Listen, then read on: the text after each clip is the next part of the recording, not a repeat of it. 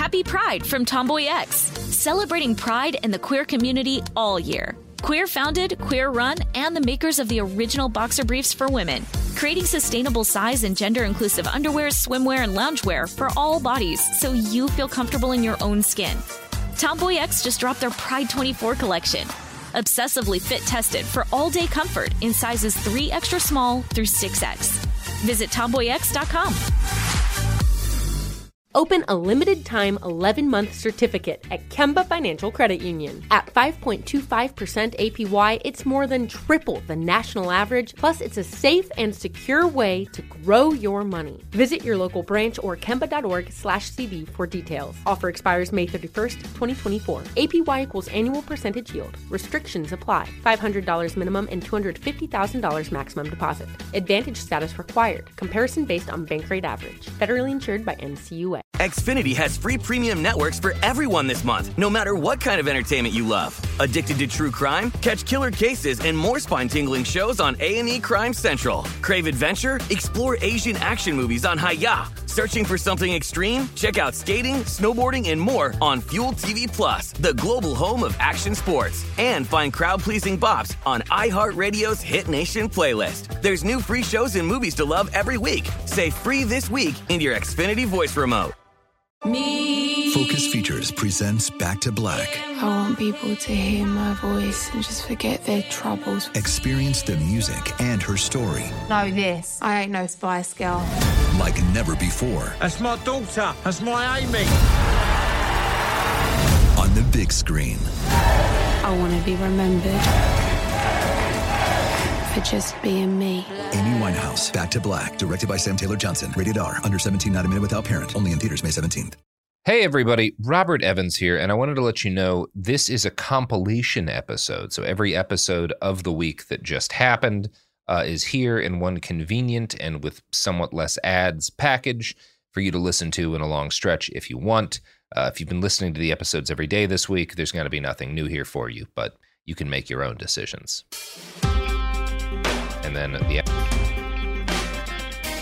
Welcome to It Could Happen Here, a podcast that is today about something that did happen here and absolutely sucked. And with me to talk about the Atlanta shooting is Garrison. Hello. Hi, not happy to be here.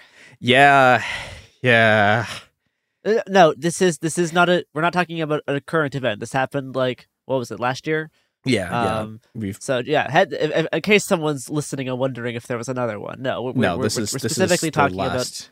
Actually, there have been a couple of shootings in Atlanta since then. Yeah, obviously there. Yes, yeah, but we're talking the specific shootings, thing we're talking about is from last year, and it ties into many of the topics we discuss on the show. Yep. On March 16th, 2021, Robert Aaron Long, a regular at Young's Asian Massage, refused to tip after getting a massage. Xiao Jietan, the spa's owner, confronted him about the tip. Long simply walked away. He got dressed, went to the bathroom, pulled out his gun, and started shooting, leaving Xiao Jietan dying on the floor. Driving from spa to spa, Long shot 9 people and killed 8. The lone wounded survivor, Alicias Hernandez Ortiz, got on his knees and begged Long not to shoot. Long shot him anyways. There's a tendency when confronted with true horror to retreat into abstraction, as if the abstract is shelter from the violence of the storm. I intend, if briefly, to do it myself. But there is no safety there, only the same violence repeated again and again and again, in 1,000 ways, with 1,000 names, wearing 1,000 faces. Because this is hell, and we live in it. So on to the abstract. There's a concept in Marxism called Träger. It's a German word. It's usually translated as bearer, in the sense of an individual capitalist being the bearer of capitalist social relations. They enact this relation by, turning capital into more capital, which is what makes them a capitalist. There is, literally an endless debate over what this actually means. Most of it is pointless, and the meaning is contested enough that I'm going to abuse it a bit further and argue that a person can become a bearer of historical forces larger than themselves. Robert Aaron Long was the bearer of a great number of historical forces. He bore the violence of capitalism, of misogyny, of racism, of whorephobia, of whiteness, of Christianity itself. And he unleashed it into the world. It's just like the idea of like invoking, right? Drawing on these external ideas into yourself and then becoming them for like a brief period of time. Yeah, I mean, I think it's slightly different in that with bearing, it's not so much that you're briefly invoking them; it's that you're constantly a part of the relation. So the relation defines you, and and you constantly enact it by the things that you do, and in doing so, you make the relation real. It's more of like an ever-present thing that is. Yeah. It's something that just sort of structures how the society works, right? Like we're all sort of like enacting the wage relation, right? Every time we like doing this right now by doing our jobs. Yes. Yeah, we are enacting the wage relation. Okay, got it. Yeah, and I think a lot of people after the shooting were left asking, why, and we can name social and historical forces. We can talk about sort of anti-Asian violence and racism and whorephobia, but what does it actually mean? And what are the forces that Long unleashed into this world? What do they look like? And I think we have a good example of this from right after Long was arrested. Police Captain Jay Baker of the Cherokee Sheriff's Department said this to reporters at a press conference. This is about Long and the shooting. He was pretty much fed up and at the end of his rope, and yesterday was a really bad day for him, and this is what he did. He apparently has an issue, what he considers a sex addiction, and he sees these locations as something that allow him to go to these places, and it's a temptation for him that he wanted to eliminate. Now, yeah, there was a lot going on in those like two sentences. Also, Cherokee Sheriff's Department. Oh yeah, there is so much going, like, right. There's just so many layers to this. Yeah, it's incredible. I mean, one of the things that we're going to go more into next episode is that like this is where what's his name? This is where the guy who just like drew a random line on a map that he found from like that he pulled out of his like National Geographic thing, who divided Korea in half. Like this is where he's from. Okay. There is a lot of historical violence in this very specific part of Georgia that is all coming together here. And his school was also super racist. Like they had a mascot that was like doing all the racist stuff. Yeah, I'm sure. Yeah, and and before we go any further, it's worth mentioning that like almost immediately after the honorable police captain gave that press conference, a bunch of people on the internet found out that Baker had posted a shirt that said COVID-19 imported virus from China. I remember this. Yeah. The sheriff was pretty racist himself, and a part of many anti-Asian tropes relating to conspiracy theories. Yeah, this is classic 2020s like anti-Asian rhetoric. It's it's stuff that's led directly to hundreds of attacks on Asian Americans since the start of the pandemic, and the racist onslaught driven by every sector of American society. Now, people immediately start speculating that Jay Baker had collaborated with Long to cover up the racial like motivation for his violence, and okay, I think there's some truth to this. The cops have been collaborating with Long and his family in various ways. I'm going to read a part of an article in Vanity Fair written by the journalist Mei Zhong called "How the Atlanta Spa Shooting, the Victims, the Survivors Tell a Story of America," which is this is one of the best things that anyone's written about the shooting so far. I'm going to read a little bit of it because it's, oh boy. I rang the bell at the family home. No one answered. Before I could decide what to do, a police cruiser showed up. An officer who introduced himself as Sergeant Clement explained that the neighbors, multiple people, had called to report suspicious activity. The one good thing about Cherokee County, he told me, is that we look out for each other. It's like how it used to be in the 70s. I asked Clement what specifically the neighbors were worried about. To be honest, he said, what they are worried about is they are afraid of revenge. What is the context for the, like, revenge line? Yeah, I mean, it was basically just they were really like they were terrified that like Asian people were going to show up like to this community and take revenge for the shooting. They thought they would like attack like the church or something. Well, no, like they thought they were gonna like show up to like the family's house and like attack the neighborhood. Yeah. When has that ever happened? Yeah. You know, and I mean, you know, and you can like what this demonstrates. A is just the kind of community you're dealing with here, and B also like you have very obvious close connection between the cops and like Long's family at this point. Yeah, and I mean, in terms of like the covering up, the covering up of like the anti-Asian violence part of it, honestly, I don't even know how intentional that would be, because I don't think he even recognizes that as racism. I'm not sure how much the cops recognize that as a super big part, since that they are already pretty racist against Asian people. Okay, like I don't even know how much they recognize that as being like a thing that isn't normal. Yeah, but I think also like I don't know, the explicitness to which particularly Baker is being racist like makes me suspect that he would have been able to figure it out, because he's like you have to go out of your way to like have a shirt that says like COVID imported from China. Like yeah, but I don't think that he would consider that racist, right? Like it's so racist that but he can't even consider that. He just thinks it's just like normal, right? Like that's possible. Yeah, I can see that. Like so like in terms of like them trying to cover up any kind of anti-Asian stuff leading towards the shooting, they may not see that as anything to be covered up, because they think that's just normal. So they're not gonna like even focus on it, because they're like, yeah, I mean, obviously, right? Like, yeah, it's I just, can buy that. We're so far down the rabbit hole that it's hard to even like recognize it. I don't know. Yeah. I'm just spitballing. No, it makes sense. Of consciousness. And I think also the other thing that's going on here that's I think the other part of why they wouldn't have recognized it if they didn't is that like, okay, so like most people see this and they're, you know, they kind of like analytically, they kind of throw up their hands and they're like, well, this is anti-Asian violence. They talk about like the particular dangers faced by like Asian women and sex workers, and they just sort of call it a day. And their analysis sort of like stops there. And like, they're right. Like this is anti-Asian violence. The violence is primarily inflicted on women, and it particularly on sex workers, and this is also very important. People who are perceived as sex workers, no matter what they actually do.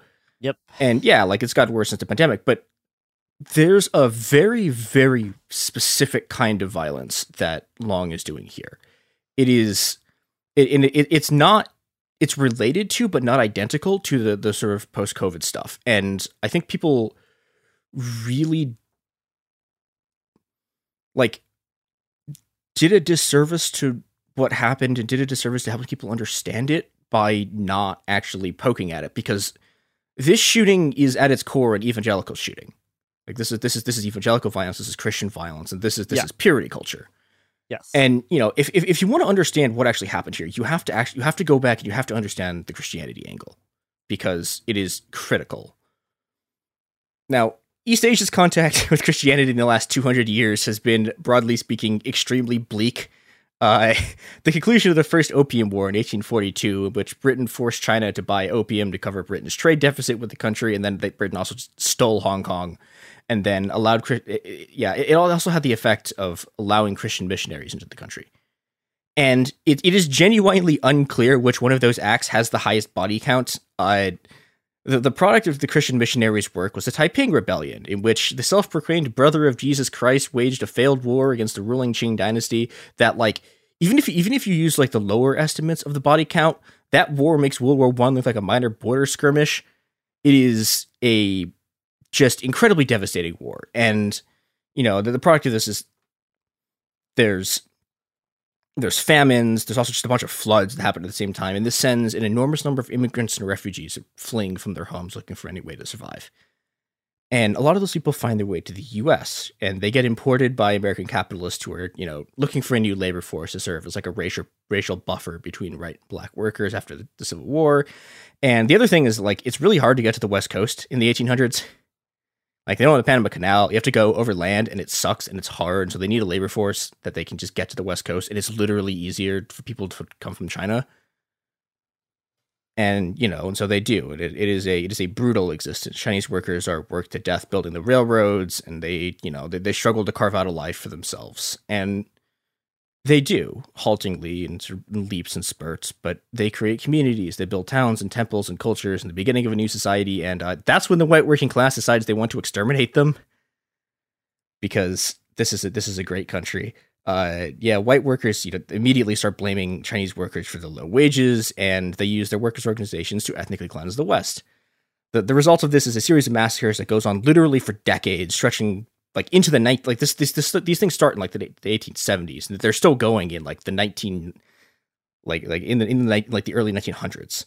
And it's at this point where Christianity gets involved. I think most people who are listening to the show have probably heard, at least in passing, of the Chinese Exclusion Act, which is the sort of the great triumph of the dark alliance of racists and the white working class. But what I think is less known about is the Page Act of 1875, which banned, quote, lewd and immoral women from entering the United States. And this is directly targeted at Asian and Chinese women, who were seen as a threat to the sort of racial and moral character of the white Christian American nation, because of their supposed inherent immorality demonstrated by the popular image of all Chinese women as sex workers. And I think looking back on this is extremely recognizable. This is literally just an anti-trafficking panic. This whole thing is just this is proto Q shit. And there is legitimately sex trafficking going on, but the existence of the fact that there is sex trafficking gets used as this sort of political and racial image. It gets projected onto just all Asian women who get portrayed as trafficking victims, and you simultaneously be saved, but then also expelled from the U.S. to preserve both their and the U.S.'s purity. And, this image of Asian women has literally never changed. You will find it today, to this day, people using the exact same racist projections, consciously or unconsciously, to talk about Asian immigrants and particularly spa workers. It's this incredibly toxic mix of Christian moralism, sexism, homophobia, and racism. And the racism element is really important because okay, while this is going on, prostitution is legal in California. You could just do this. There's no law against it. And so you'd think that oh, hey, the sort of Christian panic would just be targeted against brothels. No, it's very specifically against Asian women. And it's, this is because all of the sort of the Christian fears about sex work is, and their horophobia is, and still is today, incredibly deeply fused with this sort of this incredibly racist concern over the purity of the race. Yeah. And this will sound familiar to anyone who's been paying attention at all to any of the trafficking panics, any of the anti-trans stuff, any of just interracial dating was only extremely recently allowed at all of the biggest Christian universities. Yep. They have they yeah, it's a thing. It's yeah, it's the thing about it's really close to the surface, right? Even when they're not explicitly just saying it. If you look, you spend about 2 seconds looking, it's oh, this is what's going on here, huh? Yep. Yeah, and so that's sort of one side of this whole thing, right? Is you have this sort of Christian anti-trafficking panic that creates it creates this sort of image of what Asian women are. It has a lot of effects, but the other side of this coin is that there is a just incredible amount of sexual violence that America has inflicted on Asian women, particularly through its wars. Successive invasions of the Philippines, China, Korea, and Vietnam saw American soldiers committing just untold and horrific sexual violence on Asian women. To the extent that the U.S. essentially just inherits Japan's mass military rape system in Korea and just runs it for itself. There's this, and all of those things came home so massively. All the things that were normalized overseas just came right back when all the soldiers came back. Yep. Yeah. I think I was gonna say next. Yeah, like and this has a like I don't know. I think people get the relationship between pop culture depictions and of racist depictions of people in pop culture and the actual culture backwards. Like they don't help and they spread it, but like the like me love you long time shit from like Kubrick, like that doesn't come out of nowhere. That's not just Kubrick. Like that's something that was brought home by the American racists and like when they got back, and that stuff like. It's not just that like this stuff's being spread by media, it's that the media is being influenced by the people who did this stuff and then came home. It is the full circle thing, yeah. Yeah.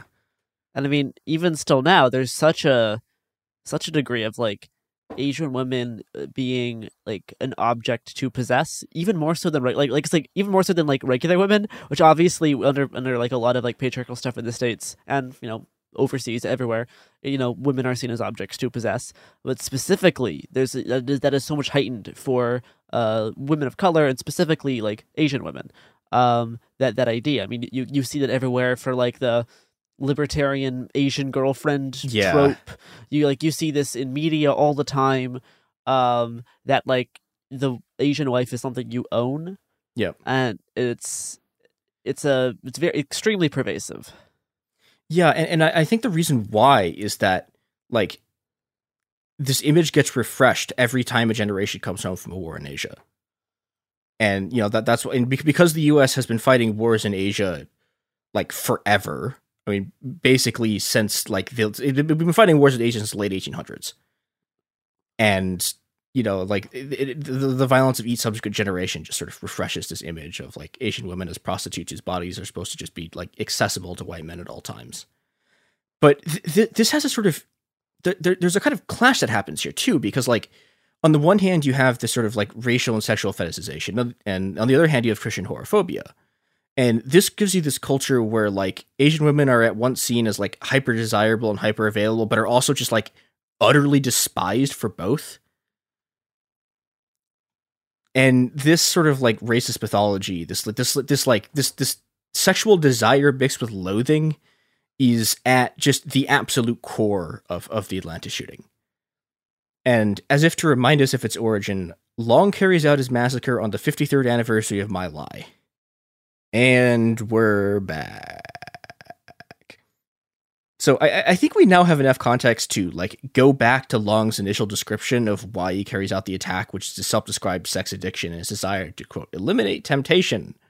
Yeah, because, I mean, we cannot overstate the degree to which both the police, the church, and the shooter himself framed this not as an anti-Asian thing, but as like as something addressing his sex addiction. That was the angle they talked about it. Now, there's all of the anti-Asian stuff that is like right under the surface, which is like propping up so much of what's going on. But the thing that they were publicly talking about was this so-called sex addiction. Yeah, and I think this is this is a very important angle of this. Is we should actually talk about what that is, and to understand, because he's not like, okay, so like the sex addiction is, I think, like actually sort of a thing. But that is a hotly debated topic. Yeah, I don't know. I'm not a psychiatrist. Don't take advice from me. I think it's the slightly more legit of the two things that of the two like fake syndrome things we're going to talk about here. But this is not what's going on with him. And if you want to understand, yes, yeah, what's going on with this, we need to go back to enemy of the show, purity culture. Friend of the pod. Yeah, culture. I'm gonna say no. I refuse. I had friends in there a couple of times, and I was like, I refuse to call this friend of the show. Damn it! Like, I can't bring myself to do it. All right, Joshua Harris just unsubscribed. So Long, like by all accounts, is extremely religious. He's heavily involved in both his church and his high school. Like his high school, he goes to public high school, but his public high school has like Christian athletic groups. Yeah, which is a fun thing that they let you do in public schools. Yeah, it's great. So to get an understanding of like the kind of baptism we're dealing with here, here's a line from the church's bylaws. Quote, We believe that any form of sexual immorality, such as adultery, fornication, homosexuality, bisexual conduct, bestiality, incest, polygamy, pedophilia, pornography, or any attempt to change one's sex or disagreement with one's biological sex is sinful and offensive to God. Yep. And all of that's in the Bible. Yeah, they have. You can tell because they cite 3 passages, none of which say that. Well, I know there is bestiality stuff. Yeah, in the bestiality Bible. is. Yeah, and I think incest is in there. Well, sort of. I mean, they some keep doing incest it, stuff. but There, parts of the Bible are pro-incest, parts of the Bible are anti-incest. Yeah, it's yeah. The Bible has a real sticky relationship with the topic of incest. But yes, I'm sure they thoroughly cite all of their passages for. Yeah, it's great. When they talk about bisexual conduct. Yeah, it's well, I mean, the one that's great is the attempting to change one's sex or disagreement with one's biological sex, a thing that I'm guessing they're citing God created males and females, and males and females He created them. I don't actually think so because they didn't. This is me being a coward and a fool. I'm just speculating based on my experience in these types of groups. Yeah. So speaking of these types of groups, so Long is like, okay, so Long's church like expels him after the after shooting. He does the murders. Yeah, but it's interesting because like I'm 99% sure they violated their own bylaws because there's no way they could have done their expulsion, their actual expulsion protocol in that amount of time because they would have had to like send people to visit him in jail. See, I think you're overestimating the degree to which churches care about what their bylaws actually say. Well, I mean, it's what am I blanking on the name? What's the thing? Matt 18? There's like the thing that churches have that's like their expulsion protocol, and they like send someone to. Okay, yeah, this is the thing I've ran into. I think you're slightly overestimating how much people actually care about that. And how much it's all just a racket used to prop up the authority of the leaders and push people towards whatever political gains that the movement has. Yeah, pretty much. Yeah. Speaking of getting people to submit to authority and political gains in the movement, so we've talked about purity culture on the show. We have ad nauseum. So we're not going to go into an enormous amount of detail about it here. We should at least describe what it is.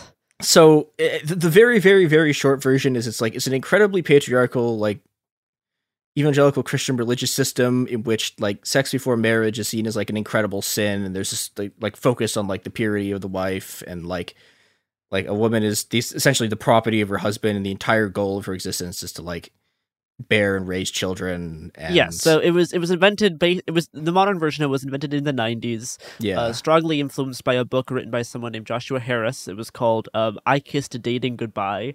The book promotes a pro-courtship to marriage pipeline instead of dating. Dating will probably encourage you to have sex before marriage, which is of course bad.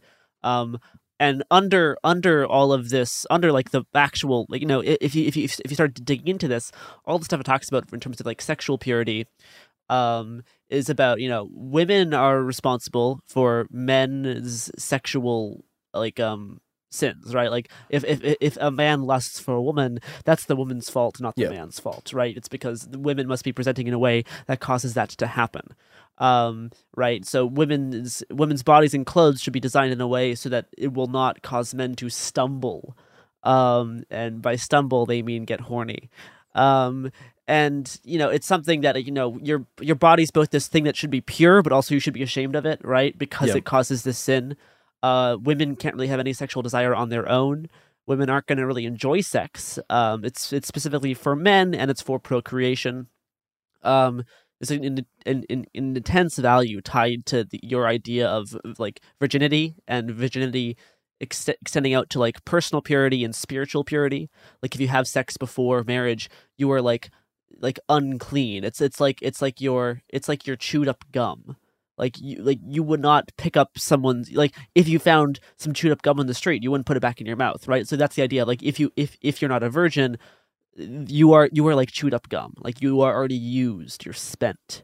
So you save for marriage so that only your husband can chew up your gum, and then after marriage you're just stuck there forever, right? It's also like very, very, very anti-divorce. Yeah. And there's really no difference. Like they don't really.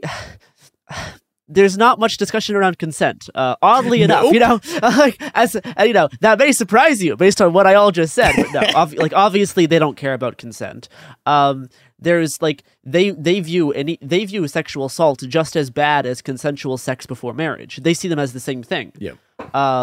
It's basically this. It's the same structures. They're both an equal sin. And I mean that is purity culture 101. We could just do an entire episode on purity culture, and we probably will. We could do a series on it. I think the other important thing about it is that this is basically in terms of their sort of being I don't know if you call it a counterculture, but they're sort of being an evangelical cultural machine. It's this. This is what they're pushing as their mass movement for youth, especially the 90s and 2000s.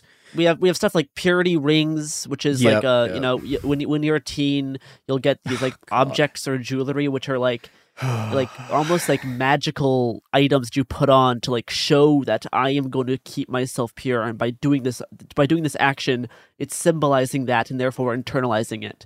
There's also purity balls, which is not what you'll. So when you use the word purity ball, certain things will come to mind, right? Unfortunately, they're not as fun as what you are thinking. A purity ball is just a formal dance event, a ball that you put on, which is meant to. Usually it's fathers take their daughters there, and then their daughters swear to make a virginity pledge. To protect their purity of mind, body, and spirit, so that they will not then infect, boys, and cause them to stumble and commit the sin of lust. Which again is an incredibly weird thing to do at a ball. Yes, it's so weird. Well, also, it's most it's I think we've got into enough about this specific sort of thing. I think the last thing I will there is one more thing that we're going to talk about a bit at length. But so before that, I do want to point out that Joshua Harris, who is in a lot of ways responsible, single-handedly responsible for an enormous amount of this. He is Japanese, and fucking thanks for that one, buddy. Great job, good shit, man. He also good job. In 2019, he announced that he and his wife were divorcing. Yeah, so and now no longer considers himself the type of Christian he was before. I'm unclear what his actual spiritual beliefs are at the moment. But he did try to distance himself from his from what I've read. It's unclear that he knows. So he knows. He definitely knows. I can guarantee that. He seems to be running. He has a new grift now. It sucks. They always get new grifts, but we will get into the new grift industry in a second. But one of the other things that's a big part of this is a deep and abiding hatred of porn. All of this is as you said, in the list of bylaws, watching porn again is the same as sexual assault. Yeah, this is a huge it's sin. Morally the same level of sin. Yeah, and you can read that both ways as how seriously they take watching porn and how not seriously they take sexual assault, because it does go both ways. Yeah. And this thing, the fact that this is considered a sin, is the apotheosis. The apotheosis of this is porn addiction, which again, not really dubious existence. This is even more dubious than sex addiction. This is just fake. But there's an entire culture that's developed around stopping men from seeing porn. There's these incredibly elaborate accountability setups where there's apps you install on your stuff. There's ways to alter your IP address to block certain sites. Yeah, Robert Aaron Long, the shooter, he uses a flip phone instead of a smartphone because he thinks having a phone will lead him to temptation. Now, Long, and the product of this, there's this entire industry that is built up around quote unquote treating the porn addiction. Yeah. And it's all bullshit. But Long had twice been in one of these facilities called Hope Quest. Now, Hope Quest is an affiliate of our old friends at Focus on the Family, But that's not actually the part I want to talk about, because what's more interesting about Hope Quest is that it's founded by Roy A. Blankenship, a former ex-gay who left both Hope Quest and the ex-gay community to live with his husband. Now, what a funny pattern we keep finding ourselves here. Yeah. Now I think my dear listeners, if you were not as cursed as we are, yes, and you don't know what an ex-gay is. Ex-gays were they were this movement of like evangelical gays who claimed that like this is the thing that starts in like the 90s and 2000s. They claimed that like they'd gone to conversion therapy and it made them not gay anymore. Works. Yeah.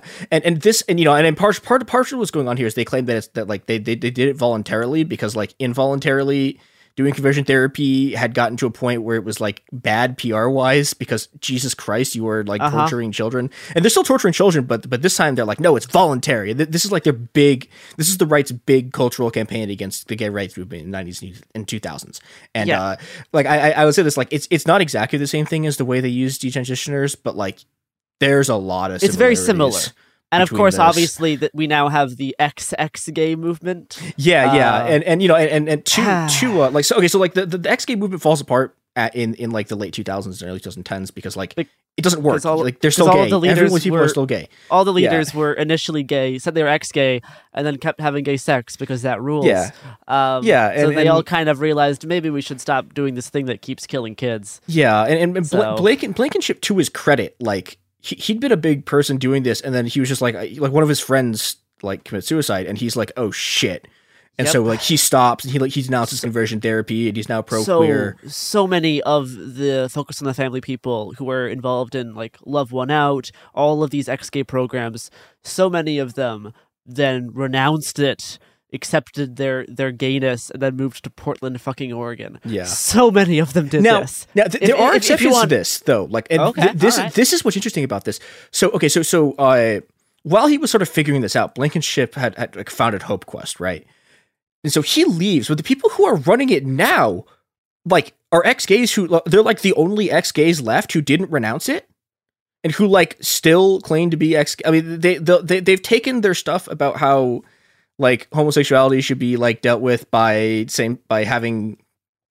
marrying a woman and just not acting on it or whatever. Like they took that stuff out of their bios, but they apparently they still believe it. Like they've never these people have never publicly come out against it. And but what essentially happened was that like enough of the ex-gays, like the thing collapsed enough that like they had to find a new thing to do. And the new thing they found to do was they went into the porn addiction treatment industry. Yeah.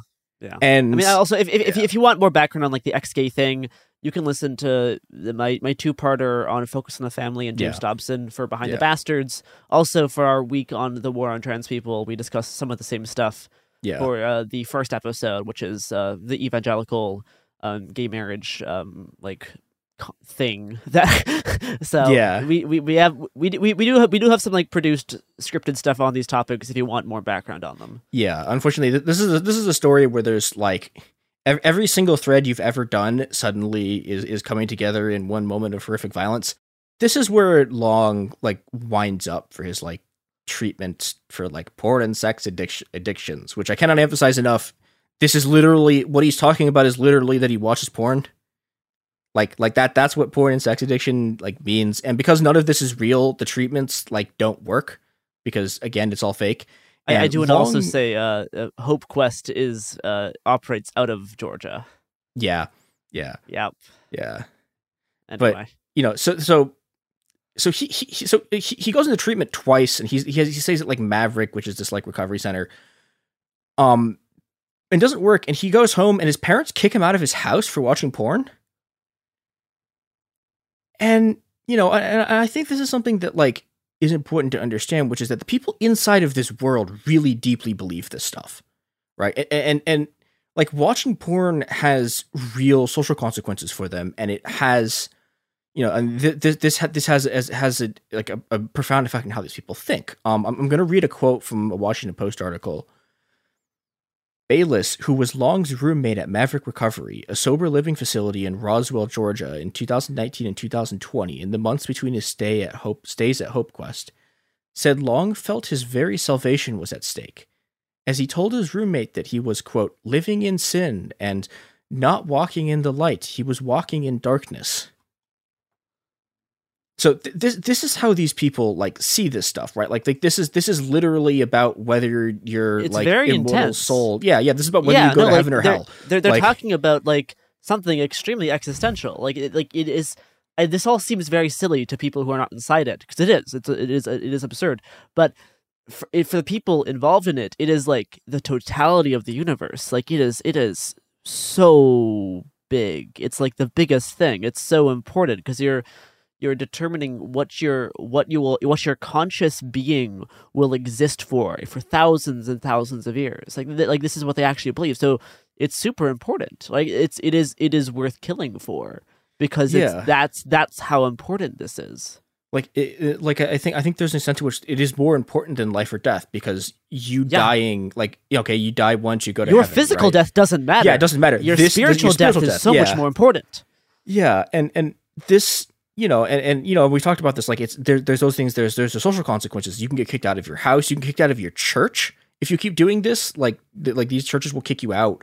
And this, this makes the ideology at work here incredibly powerful, and provides a mixture of this really incredible self-hatred for like falling into sin and giving in to temptation. And it also creates a hatred of the temptation itself. And this brings us all the way up to the shooting. Purity culture is the key that unlocks, the meaning of Long's words. We can understand the explanation that the police gave, which again, like, he apparently has an issue, what he considers a sex addiction, and sees these locations as something that allows him to go to these places. And it's a temptation for him that he wanted to eliminate, there was at the memorial for the shooting last year, sex worker organizer Kailin Zhang said this: "They hate us so they can hate themselves less." And I think that's a really great that is a really good analysis. Yes. Yeah, it's a perfect encapsulation of like what's happening here. But this is the part of the story where the media just violently and spectacularly fucks up to enact. They dropped the purity ball, you might say. Yeah, I mean it's really horrible. They're like, what they've essentially done is enact 200 years of racist violence against people who had either literally just survived a mass shooting or who are literally dead. And the way they do this is the press reads Long talking about sex addiction, and they immediately assume that the women in these massage parlors have been having sex with him. And there's like this whole hunt that they do to like search for evidence that massage workers were doing like full service sex work based off of, again, the words of a literal racist mass murderer and their own racist preconception that like all Asian women, especially spa workers, are also sex workers. Yep. And like, on the one hand, yeah, it's true that this stuff is fueled by whorephobia, and also like morally, who gives a shit what they were doing. But the immediate problem here is that by doing this witch hunt, you are sicking the police on the survivors. Yep, you're putting survivors in immense legal and physical danger. Yeah, and we will talk about this more next episode, but like, these women have already seen more police violence and police raids than all of the journalists writing about this combined have seen in their entire lives. And if any of these people had bothered to spend 5 seconds thinking about what purity culture is, they would have realized that Long is from a fanatically puritanical culture. A culture where, for example, a massage given by a woman where the man is like almost entirely naked is something that would absolutely have been considered a sexual service. And like, and if you think about this again for like 5 seconds, right? When he's talking about removing temptation, he already thinks of all of these women as sex workers. Yes. Because that's what he thinks a massage is. He thinks like that's how he thinks about massages.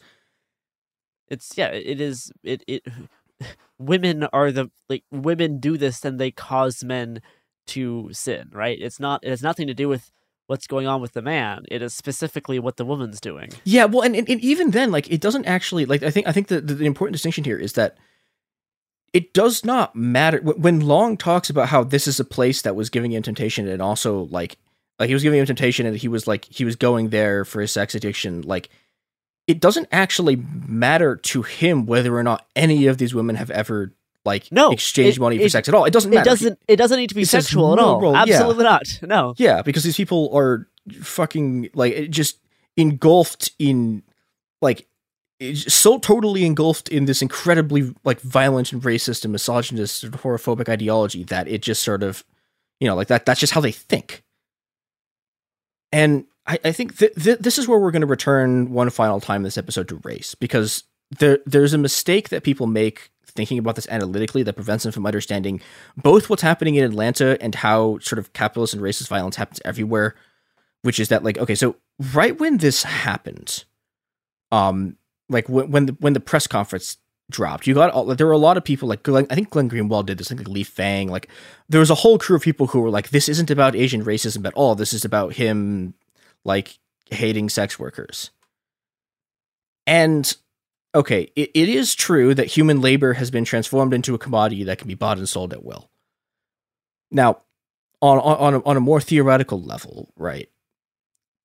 You will see sort of incredibly theory-brained people who will talk about how, you know, in Marx's critique of political economy, right, all labor is abstract and interchangeable. Each unit of labor time is equivalent, identical, and exchangeable.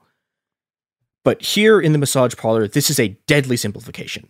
This labor, the labor that is going on here, is Asian. It is indelibly stamped with race and ethnicity and nationality and hundreds of years of violence and perception.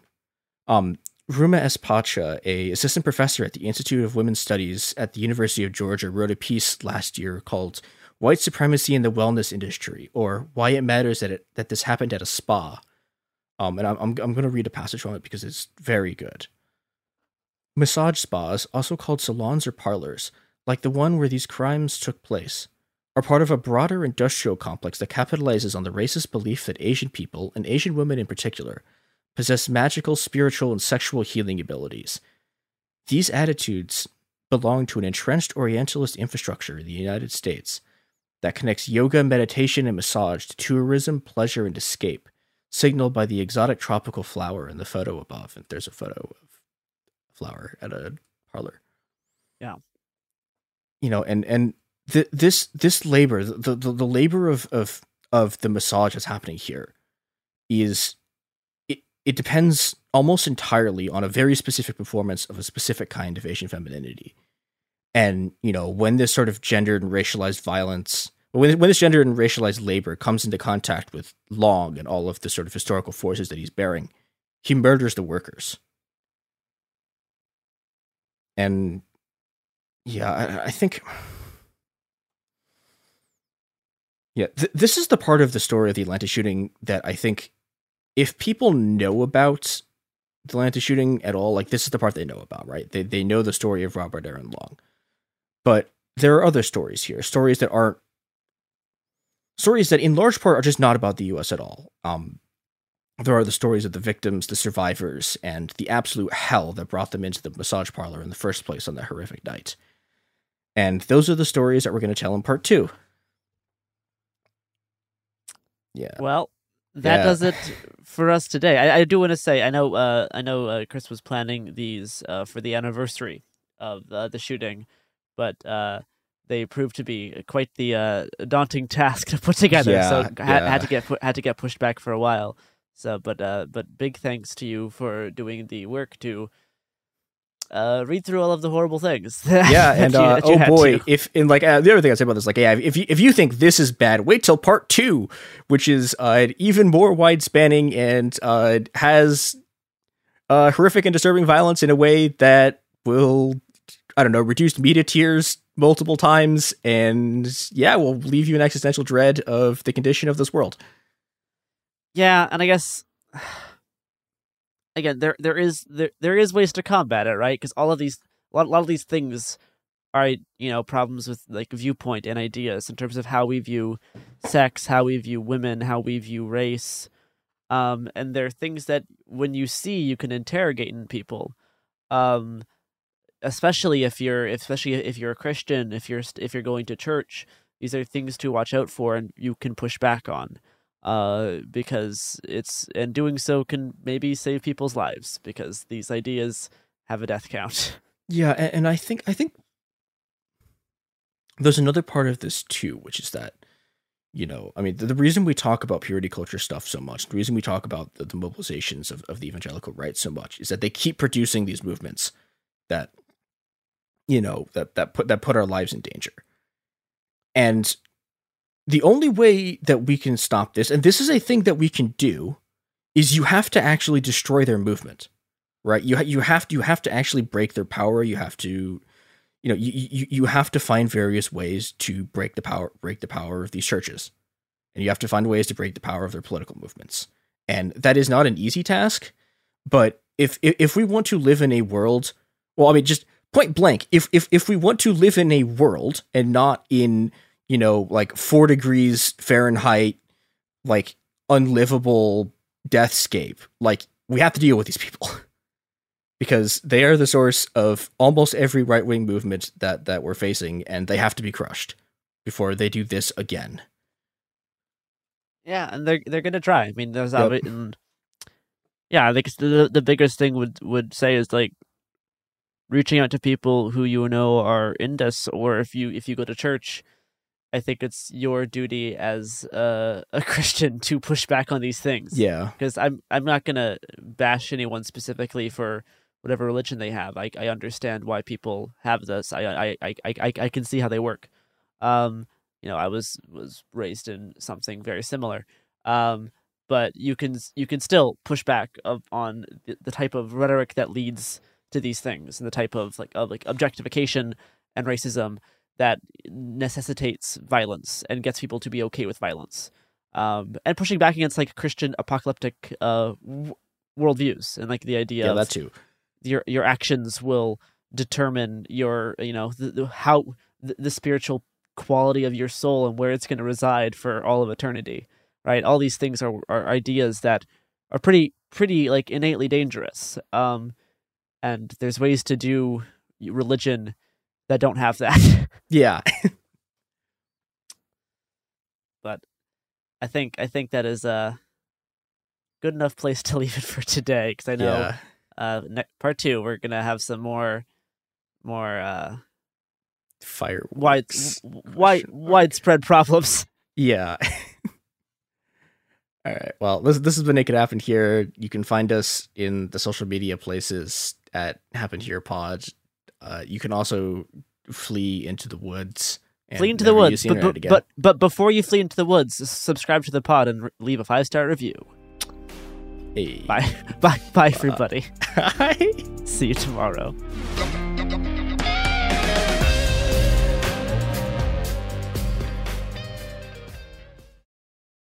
Happy Pride from Tomboy X. We just dropped our Pride 24 collection. Queer founded, queer run, and creating size and gender inclusive underwear, swimwear, and loungewear for all bodies, so you feel comfortable in your own skin. Visit tomboyx.com to shop. Open a limited-time 11-month certificate at Kemba Financial Credit Union. At 5.25% APY, it's more than triple the national average, plus it's a safe and secure way to grow your money. Visit your local branch or kemba.org/cb for details. Offer expires May 31st, 2024. APY equals annual percentage yield. Restrictions apply. $500 minimum and $250,000 maximum deposit. Advantage status required. Comparison based on bank rate average. Federally insured by NCUA. Xfinity has free premium networks for everyone this month, no matter what kind of entertainment you love. Addicted to true crime? Catch killer cases and more spine-tingling shows on A&E Crime Central. Crave adventure? Explore Asian action movies on Hi-YAH. Searching for something extreme? Check out skating, snowboarding, and more on Fuel TV Plus, the global home of action sports. And find crowd-pleasing bops on iHeartRadio's Hit Nation playlist. There's new free shows and movies to love every week. Say free this week in your Xfinity voice remote. Focus Features presents Back to Black. I want people to hear my voice and just forget their troubles. Experience the music and her story. Know this, I ain't no Spice Girl. Like never before. That's my daughter. That's my Amy. On the big screen. I want to be remembered for just being me. Amy Winehouse, Back to Black, directed by Sam Taylor Johnson. Rated R, under 17, not a minute without parent. Only in theaters May 17th.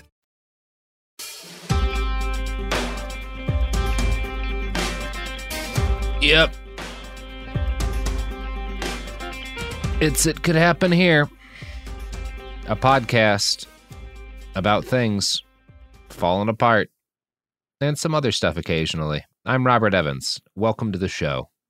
Today, our guests, fresh off their new hit movie by Paramount, Garrison Davis. What? And what? I'm doing like a thing. Okay. Chris, Garrison's lost the thread. Why don't you pick it up? I also have lost the thread, so here's new one. This has been very confusing for part 2 of an episode. It's just absolutely baffling. Look, you want things to not be confusing, you have somebody else introduce your podcast. That's just the way it goes. Noted. Yeah, so welcome to part 2 of the Atlanta shooting. We are back with actually less Atlanta this time, but more shooting. Oh, good. Sorry. This is a very absurd It really is. We found ourselves in. Dear God. Just a normal day at work. Take it away, Chris. You got this. We believe in you. So there's a tendency, I think, among Asian American writers where when we get confronted with what are, considered quote unquote Asian American stories, there's almost inevitably an autobiographical pivot that happens like at some point in the piece. Mei Zhong, the author of the Vanity Fair piece I mentioned last episode, that's been a major source for both these episodes, does it in her piece. So do, dozens and dozens and dozens of Asian American writers who are, much more accomplished and talented than I am. And I get it. I don't blame them for it. I think it's a powerful way to anchor a story and to understand a story. And I also think that it's why we miss half of the story that when we talk about things, because the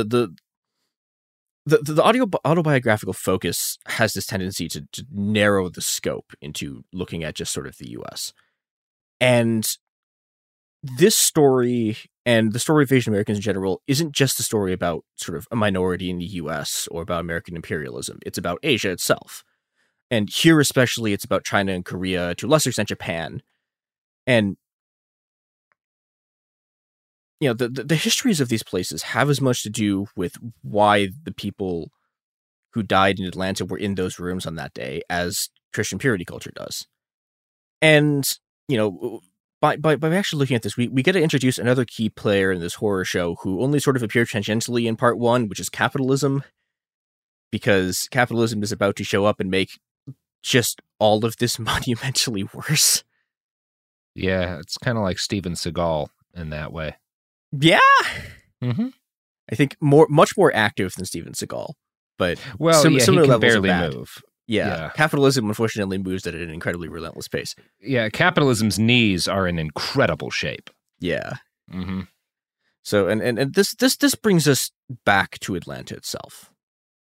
Dao Youfeng died a hero.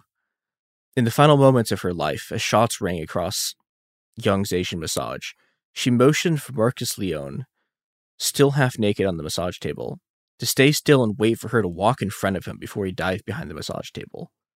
By covering Leone's movement as she opened the door, she sacrificed her life to save the life of a man she'd met just minutes before.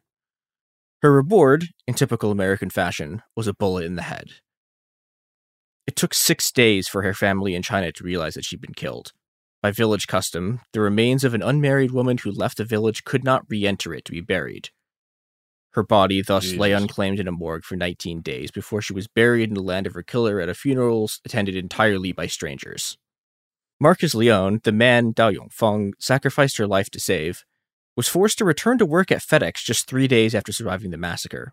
Ooh. The sound of the packages he dropped on his delivery runs sounded like gunshots. He quit soon after. Yeah. There is no justice in this world, only an unending parade of horror, the details of which are somehow each worse than the last. And it is... Yeah, and this is, I think, what I wanted to talk about in this episode, which is that, it's not just that there was a shooting, it's that each element of why everyone is there is its own successive horror story.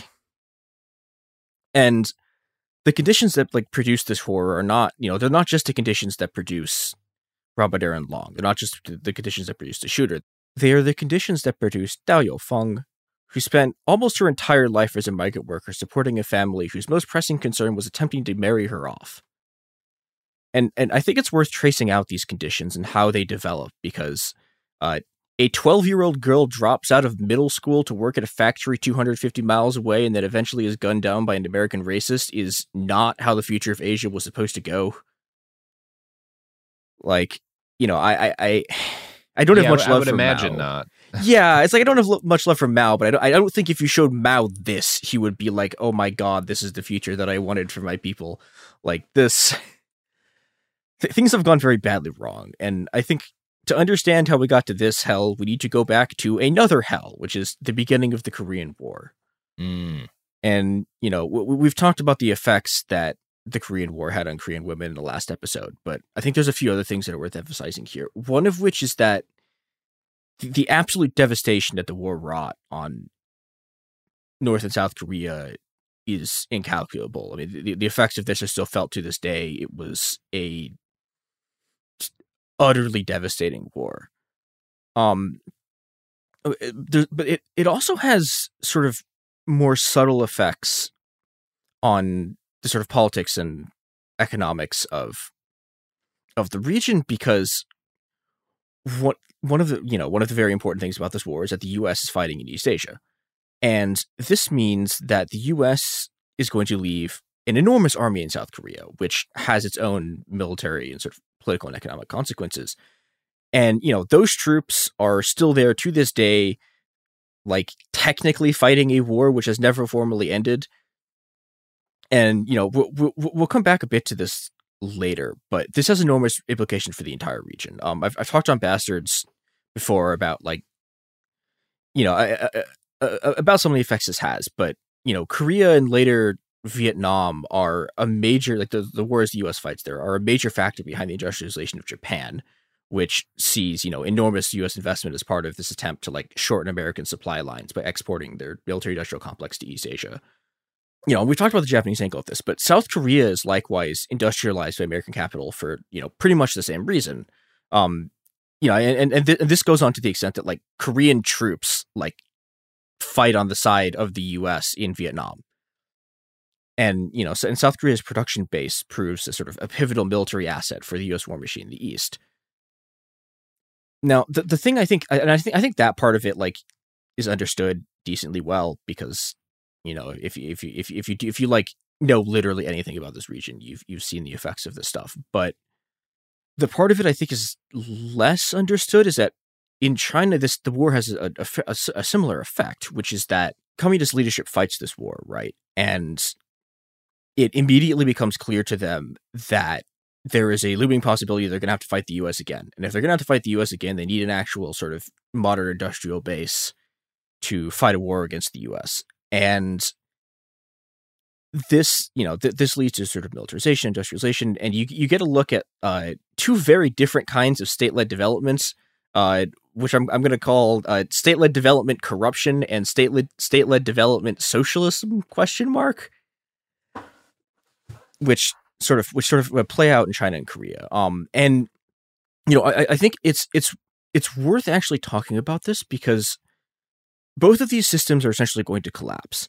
And when they do, they are going to send an enormous number of people, both in China and Korea, you know, spreading across the world, seeking, like, any kind of sort of economic salvation. And a lot of the people who are killed in Atlanta are in Atlanta because of these crises.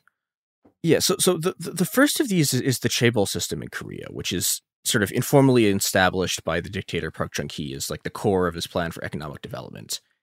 And it generates a number of extremely powerful family-owned mega conglomerates with intimate ties to the state and these sort of various political factions. And these conglomerates, which control just vast sections of the Korean economy. I mean, like to this day, Samsung, which is the remaining chaebols, like, I think their total percentage of the GDP of Korea is like 17% or something. It's like it's absolutely absurd. Wow, Jesus. Yeah, like it's, and the thing is, you know, it's sort of, it's amazing about this is that, like, the chaebols are much weaker than they used to be. For reasons that we will get to in a bit. And, you know, when they're founded and when they're sort of at the height of their powers, they have, you know, they're established with three goals. There's an attempt to develop the economy. You know, there's an attempt to sort of fuel the American and South Korean war machines. And the third thing they're trying to do is to make a lot of people in the government and their allies indescribably rich. And it works sort of amazingly, which is a weird thing to say about a development regime started by military dictatorship, but they have an enormous amount of American capital military aid, and like they do successfully develop. They kill an enormous number of people in the process, but you know, they do it. On the other side, you have Chinese state-led development. And this is also about economic development and fueling the military, but you know, the goal here is to create an economic base for socialism, and this does not work. There's a number of sort of complicated reasons for this. The simplest one is that China just doesn't get the kind of investment and technology transfers South Korea gets until like way later. But the other really important element of this for this story is about the urban-rural divide. And this is another thing I've talked about Bastards I've talked about on Bastards a bit, but I think it's worth going into the details a little bit, because otherwise a lot of the stuff that's going to happen that is, you know, the part of the story that is directly sending 12-year-olds off to a factory in Shenzhen, like, don't make any sense without it. So to make a very complicated and shifting set of economic programs like as simple as possible, Chinese industrial policy during what's sort of called the socialist period is about extracting grain from the countryside and fueling and funneling it into urban industrial developments. And you know, to get a like understanding of what we're talking about here. So the CCP is essentially deliberately underdeveloping the countryside in favor of developing cities. And this is explicit state policy. From 1953 to 1985, 80% of the Chinese population is doing agricultural labor. But agriculture receives less than 10% of state investments over the same period. So they are like really, really, really incredibly not funneling any resources back into rural areas. Yeah, I mean, is there a degree to that? Is there a degree of that is maybe related to, like, I know in the USSR, a lot of the early left-wing resistance to the Soviet regime came from rural areas. Is it anything to do with that? Like, is it kind of a desire to avoid developing these places that are less controllable? No, and this is the sort of interesting thing about China is that, I mean, okay, so the CCP originally has an urban base, but they managed to get their entire urban base killed. So when Mao, that'll have a problem. And this is the cause of like this is one of the reasons for the Sino-Soviet split. Like, this is basically like Stalin and Trotsky are bickering, and their bickering gets like 1 million Chinese communists killed. And that means that, you know, this is where the sort of rise of Mao comes in, because Mao's a peasant organizer. And once the entire rural party is dead, it's like, well, okay, so now we have a peasant base. And they actually have they have like a basically unprecedented level of sort of buy-in from the countryside.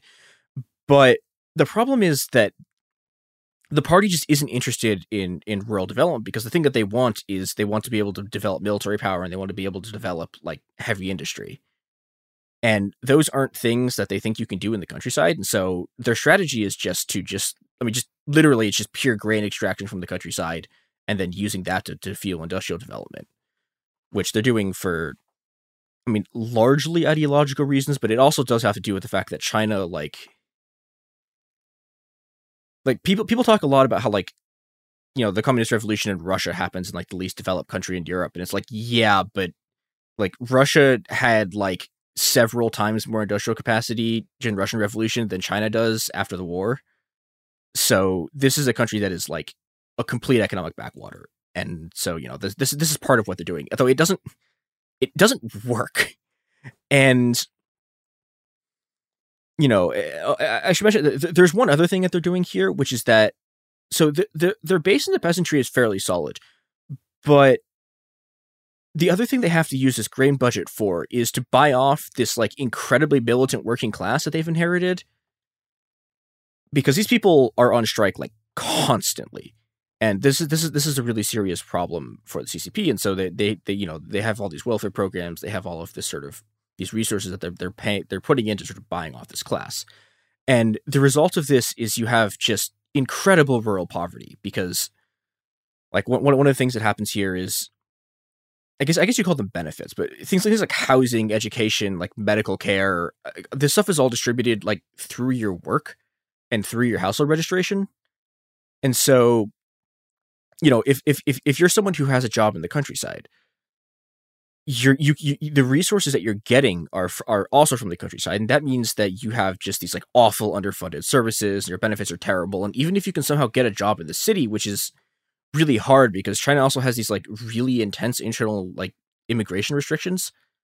So like if you're like in another province that you're not supposed to be, like you will get deported back to your home province.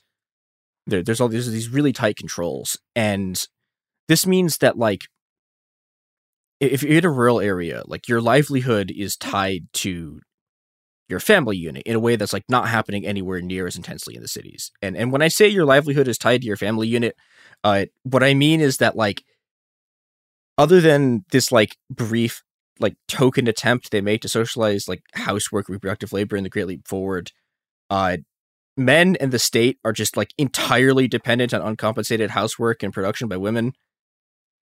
Which, well, yeah, you know, that's not just a China thing. Yeah, I mean, yeah, it's like, okay, yeah, it's like, oh, hey, this sounds like a modern system, and like, yes, this is true. Mm-hmm. But on the other hand, the socialists, like, ideologically are claiming to be better than this, so I'm holding them to their own standards and giving them just like a D on this, because this is, that's fair. Like, yeah, I mean, like, I think this is really one of, like, you know, okay, so they failed to end capitalism, but like, I think if you look at like what is the other great failure of the Chinese Revolution, it's that they never dealt with the patriarchy. And this means that, like, you know, when Mao is saying stuff about like women hold up half the sky, like what he actually means is that like women's labor is holding up like 70% of the budget and they're getting like 20% of the pay. And this is extremely important for reasons that we will get to in a second, because it turns out if your entire economy is based on patriarchy, really bad things start happening in terms of your gender politics, which is a thing that has literally never happened in any other regime, and we should not at all take any lessons from this about how our own economy works. It's great. It's completely fine. The other thing that we need to talk about is the CCP's just utter full-scale war against its urban workers. And this is not the kind of like abstract class war that you hear leftists talking about all the time. That's, you know, about like wages, unionization, and so forth. Like, this is an actual war that is resolved by just the PLA, the Chinese army, just butchering the Chinese working class. And this comes to a head in the Cultural Revolution. And, you know, I have a whole rant about the Cultural Revolution that I will do sometime. That's not now. But the short version of it is that one of the things that happens in the Cultural Revolution is that the CCP crushes these sort of rebel worker factions, and they kill 1 million people. Like from these. That is a lot factions. of people. Yeah. Yeah. I mean, it's like, it's really like comparing it like to the scale of like the great anti-communist purges. Like, this is, I think it's actually more, I think it's like 1.1 million people. I think it's more people than Suharto killed. It's like, well, there you go. See, there's some left-right unity. Yeah. Well, I mean, Mao, undisputed greatest anti-communist, has the highest number of communism kills. Well, I don't know. Let's. I mean, Joseph Stalin's in that running. That's Look, true. You've got a couple of titans battling it out here.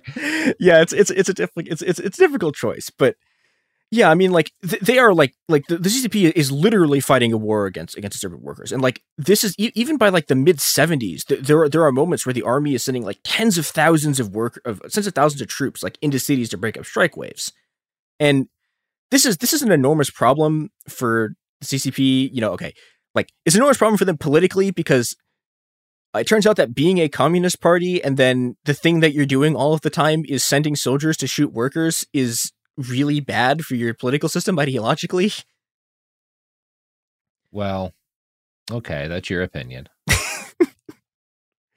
Yeah, it doesn't go great for them. And the other problem they have is, this creates this incredible militarization of society, and this leads to stagnation, and there's all this corruption that's happening. But the other problem is like, okay, so if you're like a cadre like planner, right, and there's all these people on strike, you need them to not be on strike because you need them to produce stuff for your like central planning production schedules. And so all of these like cadre planners start being like, okay, these workers keep going on strike. Like, where can we get labor that won't do this? And they start looking at the countryside, and they start going like, beard stroke, can we send this over here?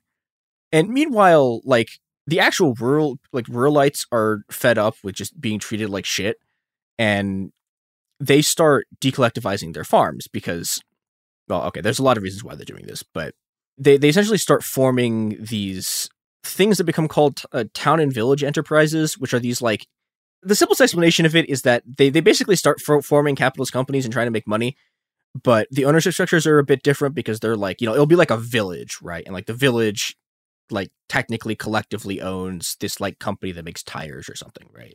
And this is where you start getting markets coming back to China. And the CCP looks at this and goes like, yeah, sure, this is fine. This won't stop our communism thing because we're having budget shortfalls right now. And if we let someone else do this work, we don't have to pay for it. And these town and village enterprises, which are called TVEs, like mostly what they're doing is they're like selling parts and stuff to like these giant state-owned enterprises, which are, your state-owned enterprises are things that are building like bikes and like tractors and refrigerators. So they're like, they're selling them like wheels or like refrigerator parts. And this is the thing that becomes the core of the Chinese economy, particularly in Dao Youfeng's home province of Guangdong, because Guangdong is a really unique province, I guess, is a thing you can say about literally every province, but Guangdong is particularly unique in this period because it's right next to Hong Kong. And this means that, there's always been sort of like capital kind of through really shady black markets and like people passing each other like notes under dinner tables and like all of the weird like diplomacy stuff that like Kissinger and Nixon get up to is happening through these like weird back channels that a lot of which are running through Hong Kong. There's a lot of stuff that's been sort of running through there. And when this stuff starts to happen, Guangdong gets these special economic zones. And this becomes sort of the prototype for China's like eventual sort of capitalist-centric like export development model. Guangdong is like they're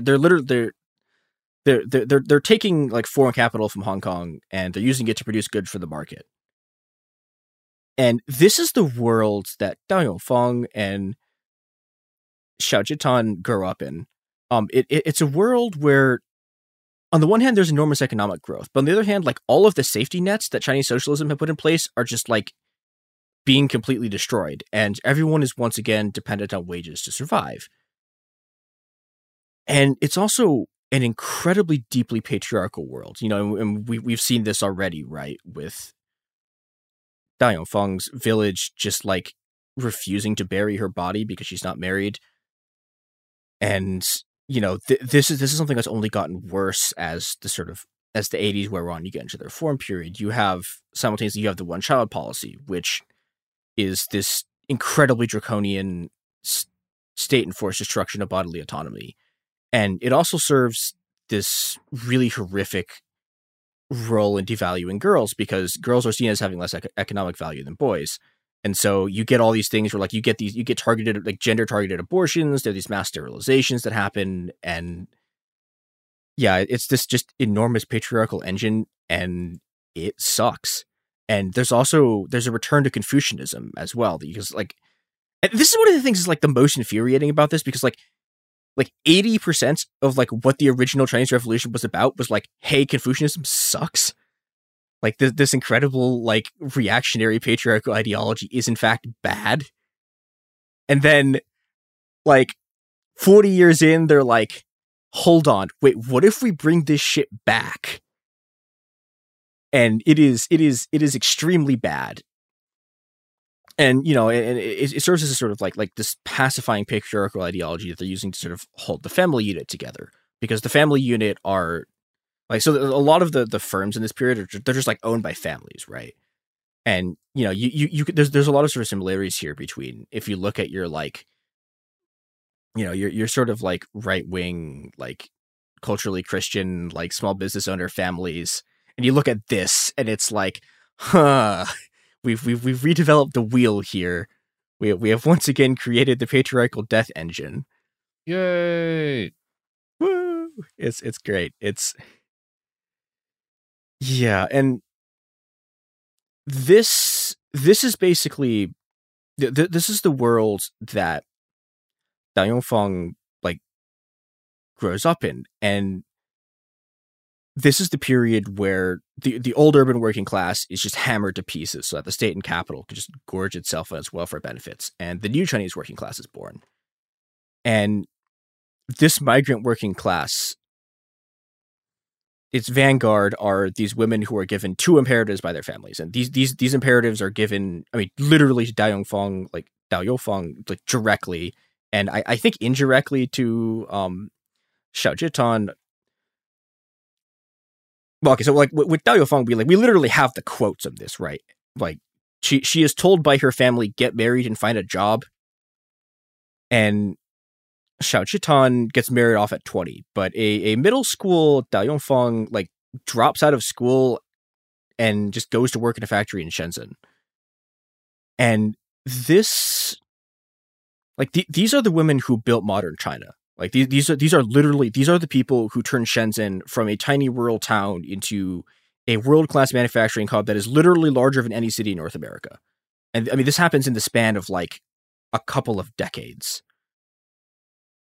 And they get jack shit for it. Like the wages they are working for, like Da Yongfang's brother is working on a rubber plantation. He's making $5 a month. And, you know, in Da Yongfang's case, like the other thing she's dealing with is literally these constant demands from her family to get married. And Fang just refuses. They try to do it as a young adult, and she just goes, no. And they try it again, like when she's like 38, they bring her back to her village and are like, pick a husband. And she just goes, no. And she just like, they keep showing her guys. And she just keeps going like, no.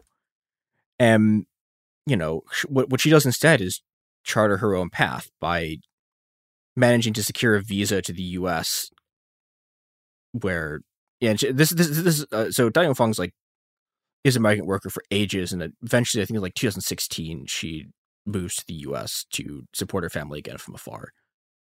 There's one more piece of macroeconomics that we need to talk about before we can follow Da Yongfang to the massage parlor, and this one is going to get like everyone else to the scene of this massacre. So when we last left our Korean corruption chaebols, business was booming, and in the early 90s, business is like even more booming. This is the best they've ever done economically, and the reason it's the best they've ever done economically is because is in large part because of the thing that I am just perpetually cursed by when I do research for this show, which is the Plaza Accords. I've talked about this before, but I will once again do a brief summary of this, which is that. So in the 1980s, as people probably are aware, the U.S. manufacturing economy is dying.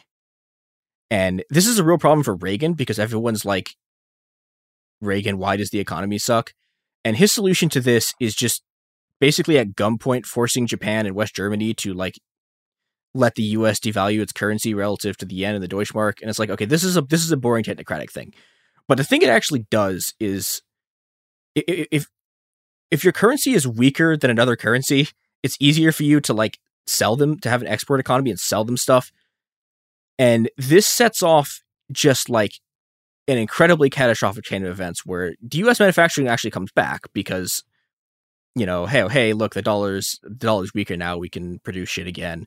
But it just, you know, it combines with this like structural weakness. Japan's economy just implodes. And Japan goes, okay, fuck it. How do we keep the economy going without a manufacturing sector? And their solution is invest in other countries and do real estate speculation. And, okay, so obviously nothing bad ever happens when you do real estate speculation. The Japanese economy was completely fine until it collapsed like 5 years later. But this has a series of effects.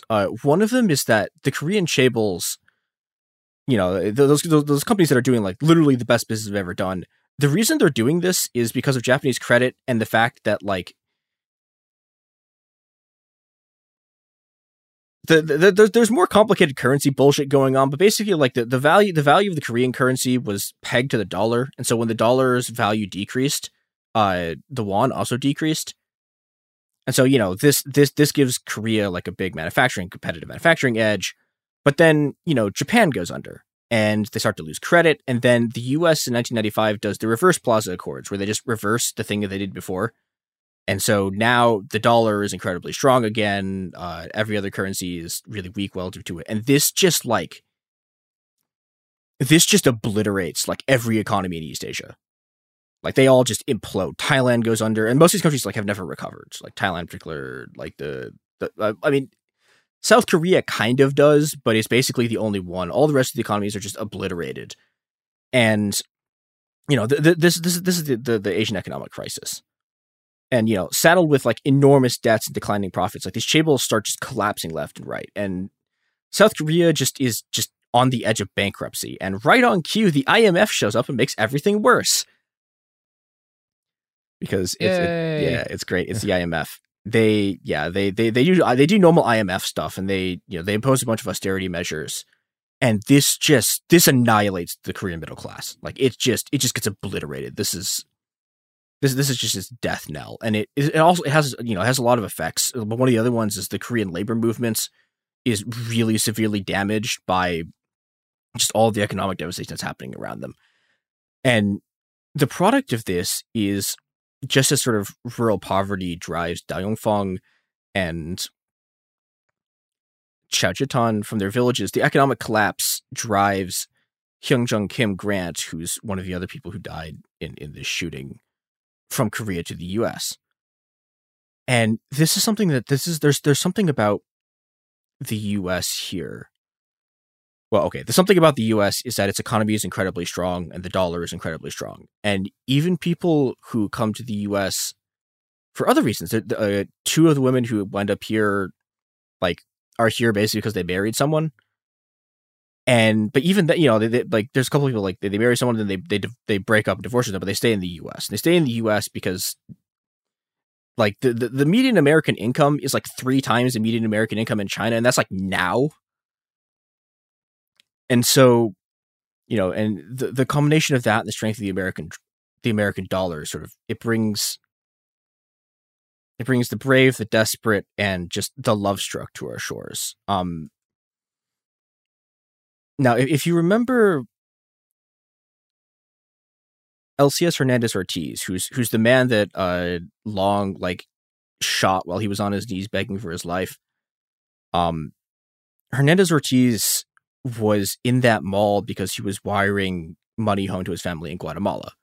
And, we could do another entire story here about Guatemala and the United Fruit Company and the US-backed coups and genocides. But I think the thing about this story is that every atrocity is tied to every other atrocity. And it creates this web of death that we sort of, we euphemistically call it capitalism or society or reality. And the survivors of this are just flung from meat grinder to meat grinder, desperately looking for a new life in a new country.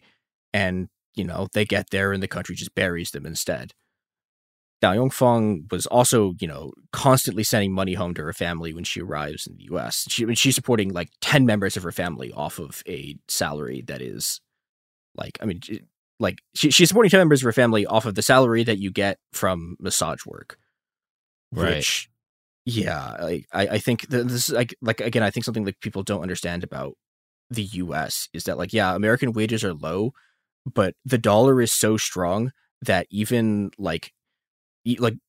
small amounts of money that you can send, small amounts of money in dollars you can send back home have this enormous economic impact. And there is an enormous, an absolutely enormous sort of network of immigrants in the US who are here basically to work and to send remittances back home. And this is an enormous part of just how the economy of the Philippines works because of a bunch of the just incredibly fucked up stuff that the Marcoses did. And for Asian women in particular, once they get here, they're often drawn to spa work because, I mean, there's a lot of reasons we'll get into in a second, but these spas are in some sense just like a microcosm of the U.S. Like, the pay is good, and the people doing the work often like prefer it to other jobs that are accessible to immigrants. Well, okay, they're accessible to immigrants with their levels of political and economic capital and social connections, which is usually really not that large. But the problem is, as with everything in the U.S., it's also often dangerous. Like the particular kind of sort of exposure and performance of femininity that you need to do this leaves these workers incredibly vulnerable to stalkers. And, they face sort of constant, like, racial misogynist abuse. Butterfly, which is a Toronto-based sex worker group, released a report that said that half of all massage parlor workers reported some kind of threat to their safety at work. Jesus. Yeah, it's a workplace that's both incredibly dangerous, and then, and when we're saying, like, threat to their workplace, that's not even counting the police. And if you've read anything about this, you'll read people saying things like massage parlors face constant police raids. And this is true, but if anything, it understates how bad it actually is, because Asian massage parlors are subjected to 2 different kinds of police raids that just happen constantly. I'm going to read a thing from BuzzFeed. Cool. Yeah, it's great. It's really fun. From 2016 to 2020, 94% of people arrested for unauthorized practice of a profession for any job requiring a license in New York were Asian, and 96% were women, according to data from the New York Division of Criminal Justice Services. And while prostitution is a misdemeanor defense, unauthorized practice of a profession, which is the charge that covers unlicensed massage, along with roles like veterinary medicine and engineering, is a felony that carries higher penalty, including up to 4 years of jail time. Now, I'm no expert, but that sure does sound like racism and misogyny. Yep.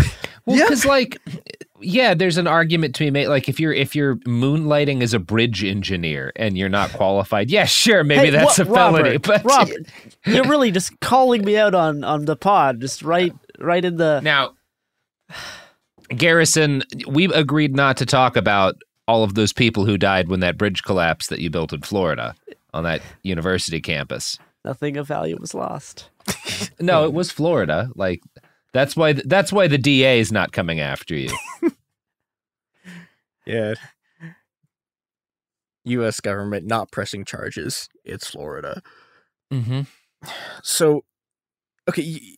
Back to the racism and misogyny. Back to racism and misogyny. It's like, okay, so you have these raids that are like literally only like targeted against Asian massage workers. And then on top, so that's type 1. And then the second type of raid is that the other thing that happens at these places constantly are these anti-prostitution and anti-trafficking raids. And I'm putting both of those in enormous quotations because heavy quotation mark use. This is okay. I'm gonna go on a side tangent rant here, which is that so like every single person who does reporting on this, and I don't know if this is like a journalistic standards thing, but like even the good reporting on this, they like almost always have like a section that says, the Georgia's like resources on sex trafficking says that Asian salons are a place where there's a bunch of sex trafficking, and it's like, really, like this is what you're putting in your article about a bunch of people getting murdered by a racist dude. Like this is the thing that you're gonna put in here. And like this is sort of like all of that stuff that I talked about like last episode about Robert Aaron Long, like all of the objectification and the racism and the horophobia and that like mixture of like desire and loathing. Like the cops have this, but like also the journalists who are writing about this have this stuff, and even the people who don't are sort of just like picking up on the sort of like ambient racism, and so you get all this coverage that's just focused on like trying to figure out if there was sex work going on here. And, and like I talked about last episode, like this is really dangerous because exposing these sites to police investigation means you get more of these stings. And like we mentioned at the beginning that Da Yongfeng, like no one she knew showed up to her funeral, and the reason that no one she knew showed up to her funeral is that no one wanted to be at a place where there could potentially be cops, so they wouldn't be deported. Right. Which yeah. How is could like, anyone who knew her come to her funeral? Because that would be. Yeah. Well, and her brother wanted to come, but the like travel to the U.S. was expensive enough that he was just like, yeah, we can't do this. Oof. And that these anti-trafficking, anti-prostitution raids are so common that 2 of the Atlanta victims have been arrested as part of raids like before this, and even though both of them are innocent, Soon Chung Park was convicted of criminal trespassing anyways, again, which is like one of the most insane things I've ever heard in my life, because she was arrested at the place where she worked and they convicted her of criminal trespassing, because this entire system is made up of just like Robert Aaron Long levels of racism, but they have a legal outlet to do it, so they don't have to just go murder people. And sometimes they still do murder people. Oh yeah, definitely. Mm-hmm. Yeah. I mean, we talked about very generous with that sometimes, Garrison. Yeah, I mean, there's a really horrific story of there was a Chinese sex worker who the NYPD like repeatedly attempted to force her at gunpoint to have sex with them, and she refused.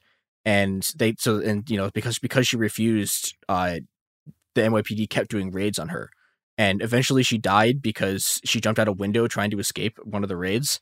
Oh God! Because these people are just literal monsters. Yeah. Yeah, and Soon Chung Park, like, she's convicted of criminal trespassing, and she gets the sort of particular American humiliation of being forced to wear an ankle monitor that you have to pay for around your house while being under house arrest. And I've talked about this with the journalists, but again, like this is an entire system full of Robert Aaron Longs. It's the judges, it's the prosecutors, it's the social workers, it's the journalists, it's the cops. And this is an incredible level of systemic state violence that makes these already tenuous migrant worker communities even more vulnerable, because, if someone's harassing them, they can't call the cops. Because if the cops show up, it's like, oh, hey, this is even worse than the harassment. And that's, I think, where I want to end here today on, with things that can actually be concretely done about this to help spa workers and sex workers. There's 2 proposals that spa and sex workers have been backing. One of which is just ending the licensing requirement for massages, because it's literally only ever used to target Asian massage workers. Yep, that seems like a good call. Yeah, it definitely not is. The law, but getting rid of it. Getting rid of it. Probably clarify there. Yeah. Yeah, I mean, it's this is my like my most libertarian position is just being against like a lot of these licensing things, because what's next? A license to make toast in your own toaster? If it's a thing that people just do all the time, and in fact cannot be stopped from doing under any circumstances, then it shouldn't require a license to do. Like flying a plane. Like Garrison, like flying a plane, like performing surgery, like being a police officer. Just make everybody everything. All licenses. Sorry, I've lost the thread. It's okay. I mean, well, I think that the actual thread here, though, is that, like, okay, so, like, yeah, on the one hand, in theory, it is good to have licenses that like, have a way to tell who knows how to do something and who doesn't, right? Yeah. But the thing is, that's not what the state does. Yeah, massage. Yeah, it's massage, and the thing that the state actually does, even with licenses, like, and they do this with driver's licenses, like even with driver's licenses, which is the thing that, like, yeah, like, people should know how to drive before you put them behind, like, the 4-wheel death machine. Like, what do they do with it? It's like, oh, they use it to go after undocumented immigrants, because the state is just incredibly racist, and this is the thing that's happening with these licenses is, yeah, they just do racism with it. Well, it's why you can't have, like, the common sense law would be like, oh, okay, well, we're going to have sex workers, so there should be some sort of system to make sure that people are getting tested for things and that basic, certain safety procedures, or that at least people know what safety procedures are being, used at the place or whatever. But what it always boils down to is this is an excuse for police to fuck with vulnerable people. Yeah. The thing that this brings us to is the second proposal, which is just decriminalizing sex work. Like, don't prosecute people for this. Don't send the cops after them. Just don't do it. Like, it only ever causes violence against people who are already the most marginalized people. Doesn't in actually any help given against society. trafficking either. In fact, it makes fighting against trafficking actually harder because people feel not able to talk about things when they see stuff that's questionable. I'm sure we can do more content. I'm sure we can do more stuff about sex work in the future. But yeah, it really should be not a crime. Yeah, and I think this is something like, it reminds me a lot of like of the anti-trans stuff, where it's like, okay, so you should care about this stuff because you should care about trans people. You should also care about this stuff because it affects people who are not trans. And this is this thing where these massage workers are like, most of them are not sex workers, and it doesn't matter at all. And it's the splash over effects are hitting them too. And yeah, the consequence of that is 8 people are dead. Yep. Go help your local sex worker organizations, and go help your local spa workers associations, like, get rid of this licensing stuff and fight for decriminalization, because this kind of shit doesn't have to happen.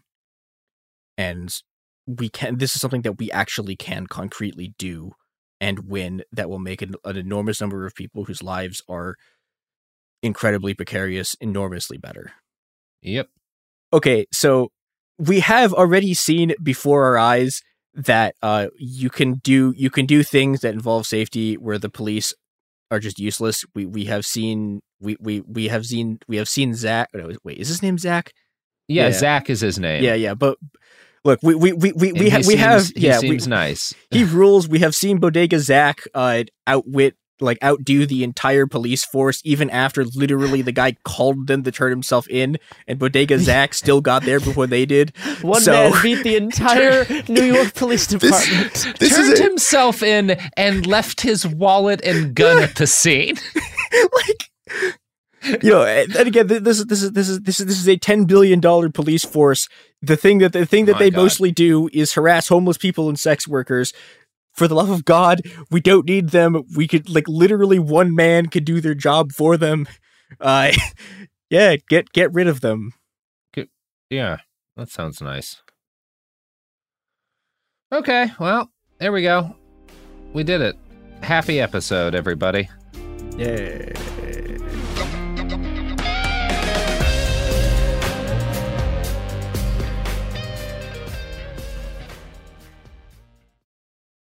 Happy Pride from Tomboy X. We just dropped our Pride 24 collection. Queer founded, queer run, and creating size and gender inclusive underwear, swimwear, and loungewear for all bodies, so you feel comfortable in your own skin. Visit tomboyx.com to shop. Open a limited-time 11-month certificate at Kemba Financial Credit Union. At 5.25% APY, it's more than triple the national average, plus it's a safe and secure way to grow your money. Visit your local branch or kemba.org/cb for details. Offer expires May 31st, 2024. APY equals annual percentage yield. Restrictions apply. $500 minimum and $250,000 maximum deposit. Advantage status required. Comparison based on bank rate average. Federally insured by NCUA. Xfinity has free premium networks for everyone this month, no matter what kind of entertainment you love. Addicted to true crime? Catch killer cases and more spine-tingling shows on A&E Crime Central. Crave adventure? Explore Asian action movies on Hi-Ya. Searching for something extreme? Check out skating, snowboarding, and more on Fuel TV Plus, the global home of action sports. And find crowd-pleasing bops on iHeartRadio's Hit Nation playlist. There's new free shows and movies to love every week. Say free this week in your Xfinity voice remote. Me Focus Features presents Back to Black. I want people to hear my voice and just forget their troubles. Experience the music and her story Know this. I ain't no Spice Girl. like never before. That's my daughter. That's my Amy. On the big screen. I want to be remembered for just being me. Amy Winehouse, Back to Black, directed by Sam Taylor Johnson. Rated R, under 17, not a minute without parent. Only in theaters May 17th.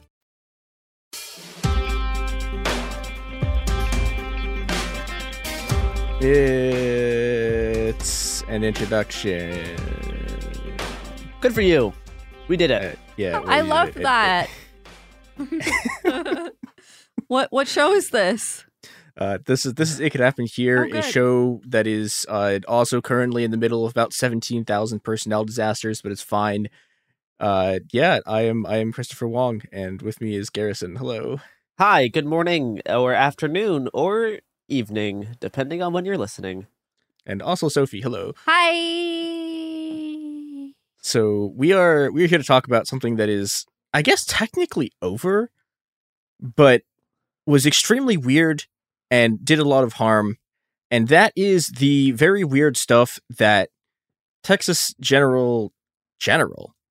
hopefully not. Texas Governor Greg Abbott, who at this point was just like, the General of Texas, Greg Abbott. I mean, like, you're kind of not wrong, but I don't like that. He wishes he was the General of Texas. I mean, I feel like that's been one of those things where it's like that's when we know the coup started, is when he just promotes himself to general, takes over Texas. Uh-huh. So Greg Abbott is extremely mad, and he's extremely mad because Biden finally decided to end one of like the absolute worst Trump-era border policies, which is called Title 42. And Title 42 is like nominally an anti-pandemic measure. It's like the CDC. That's the one. I don't know why it took me like 5 seconds to remember the name of the CDC. Central Defense Agency. Yeah. Yeah, that one. Yeah. So it's normally supposed to be a thing where it's like, okay, you cut off migrants from coming into the country because there's a risk of a pandemic. Now, okay, if you have lived the last 2 years, you know that the U.S. just literally does not give a single shit about the pandemic at all. Like, it's not even pretending. Texas. Yeah. And so this whole thing really has just been a justification to just boot out, just prevent every like asylum seeker and refugee an immigrant from getting into the country. And you can tell this because the Title 42, when it was originally invoked, didn't cover people who were like driving trucks across the border. Like, it didn't cover economic activity. Of course not. Yeah, so it's just a way for the U.S. to like not have asylum seekers. And Biden let this go for like another fucking year while he was in office. Uh-huh. And so he like late last month, he finally got rid of it. And this means that immigrants and refugees now once again have their legal right under both American and international law to petition for asylum, which again the U.S. doesn't give a shit about because the U.S. doesn't care about laws unless they do bad things. But this finally happens, and Greg Abbott, who is once again, we must remind everyone that Greg Abbott is running for election in November, and is thus just literally running through the entire right wing, like every single right wing scare we can possibly think of. And Don't worry, Chris. Beto will get him. I believe it. I believe in Beto this time. He's gonna lose by like 30 points. Landslide. Okay. So the thing that could stop him from this is Greg Abbott decides to do like 2 PR stunts, and one of them is he's taking buses of immigrants and asylum seekers and just busing them to DC. And I want to talk about this for a little, like a second, because like this is really shitty, and that shouldn't be legal. Yeah. That shouldn't be allowed. Really basically you're trafficking people across the country for a political stunt. That's like that shouldn't be allowed. Yeah, and I think like everyone's like, oh, this is political stunt. Like, it is, but like the thing with American political stunts is that real people get hurt constantly. Yeah, and we're gonna come back to that theme more in a second as we talk about the second stunt that he did, which was. So, essentially what Abbott did is there are an enormous number of trucks that cross the U.S.-Mexican border into Texas, like, every day, right? I mean, there are individual bridges that are moving $60 to $70 billion of just produce, like, every day. And so that produce, when it comes into the U.S., it goes through a bunch of checks by the Border Patrol and stuff, and there's all these checks, and this whole thing. But Abbott went on this incredibly bizarre rant about, well, I mean, it's not bizarre, I guess, if you're a right-winger. We went on this rant about how, like, the cartels, and there's immigrants, and we need to stop them, and so very scary. Yeah. Yeah, it's really weird. Okay, so he's doing all this weird fear-mongering, and he's like, okay, we need to stop these people from getting across the border, so we're going to inspect all of these trucks. Which, again, like, they're already being inspected by the feds. Like, this is where, like, the horrible ICE budget is going, right? So he does this, and he calls in a bunch of just, like, the Border Patrol to just literally do all of the same checks again. And this has an enormous economic impact. I'm going to read a quote from the American Statesman. The delays have resulted in a 60% drop in commercial traffic at the border, according to U.S. Customs and Border Protections. The agency said the delays are a direct result of, quote, additional and unnecessary inspections being conducted at Abbott's request. I do like that the same people who were shooting moms in Portland in 2020 are now inspecting produce at the Texas border. It's pretty wild. I mean, I think there's an important thing to note here, right? It's like, okay, so why are these the people who are like doing both these things? And the answer is that, like, those organizations, like, the thing that they're designed to do is to protect the interests of American capital. And, you know, so the interests of American capital are, we need to move we need to move goods across the border, and we need to just, like, absolutely obliterate, like, a bunch of teenagers who don't like us. So those are that is pretty much their bit. I mean, yeah, I know we've talked in the past about U.S. like customs and border protections and the weird like agencies and weird kind of almost militias that they operate and how they get deployed into certain areas if they're, you know, X miles away from the border. It would be worth talking about more in depth in the future, because I know Robert's done some historical background on them for Bastards. Mm-hmm. But I think, yeah, that is something I would be down to talk more about. Yeah, although I think they are a very bizarre agency. Yeah, they're very weird. They're also really not, like, in this story, they're basically just sitting there being mad because it's taking longer to get stuff across the border. That is a lot of what they do. Yeah, and you know, because again, like, these inspections are being run by, like, state troopers. Okay. And you know, because Abbott has more direct control over state troopers. Abbott has direct power over them, and this means that, like, so you have your truck, right? Your truck has a bunch of produce in it. You're moving it across the border. This usually takes about 2 hours of, you know, being, like, sitting there in a truck while everyone's cargo gets inspected and stuff. Which I will say, the truckers don't even get paid for that when they're waiting 2 hours. Yeah, and you know, what would make that worse? Oh yeah, now it takes between 10 and 30 hours. Because Abbott intentionally, on purpose, was like, okay, we're gonna put 6,000, like, people total to do this whole thing. And so, you know, like, hundreds of millions of dollars of produce, like things like onions and tomatoes and avocados, are just sitting in these trucks rotting. In the Texas heat. Yep. I mean, hopefully the trucks are refrigerated, but still. Well, the trucks are refrigerated, but, like, the people in them, I'm sure the cabins are not. Yeah, I'm sure it gets mighty. Well, you know, I do have some family who were truckers, and some of the cabins can be nice, but still, that's sitting for 30 hours without getting paid, because you only get paid when you are moving, which is not a great way to, you know, run our entire economy. Yep. I'm going to read a quote. I'm going to read a section from the paragraph from the Texas Tribune. Felix, a 60-year-old Mexican trucker who was transporting tomatoes, onions, and avocados, waited about 13 hours in line at the bridge. He asked to be identified only by his first name for fear of retribution and targeted inspections from CPB officials. Hearing of the delays at the border, he packed water and food for a few days. But other truckers didn't come as prepared and were sitting in standstill traffic without anything to eat or drink. Felix said he was told by a CPB official that the agency would be putting portable bathrooms along the bridge for the gridlocked truckers, but he never saw them. Once Felix made it to the state trooper's inspection point around 9 p.m., he said they didn't even peer into his truck, which had been sealed since Mexican authorities inspected it about 600 miles away in the state of Sinaloa. There's no possibility of bringing illegal immigrants in the merchandise or in the cabin, he said, referencing one of Abbott's explanations for the inspections. I can't bring any illegal immigrants here for money because I know inspectors are going to discover them. It's not a thing here. I don't know what the politicians' ideas are. I don't know what they're talking about. So that seems not good. That seems pretty bad. it's really bad. And like, again, like this whole thing is nonsense. Like there's nothing. I didn't even think about having to, use the bathroom for 30 hours. Yeah. And like the thing with this is like the backups are 8 miles long. So like if you want to go to the bathroom, you have to walk for like miles, depending on where you are in this backup. And this is having like these just enormous horrifying, like this had these enormous horrifying knock-on effects.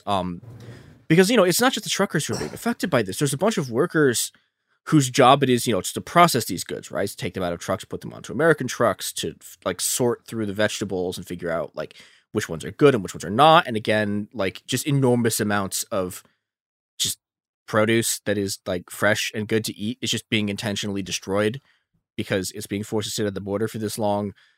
There's a bunch of these people whose job it, like who are contract workers, whose job it is to like go through this stuff, and they're all getting fired because there's no work for them to do. There's all of these people who like their jobs, or they run bodegas, or they run like they run restaurants. They run a bunch of stuff on the border for these truckers, and they also don't have any work. And those people have to, on a day by day, like I think it's like $1,500 per day to rent a terminal.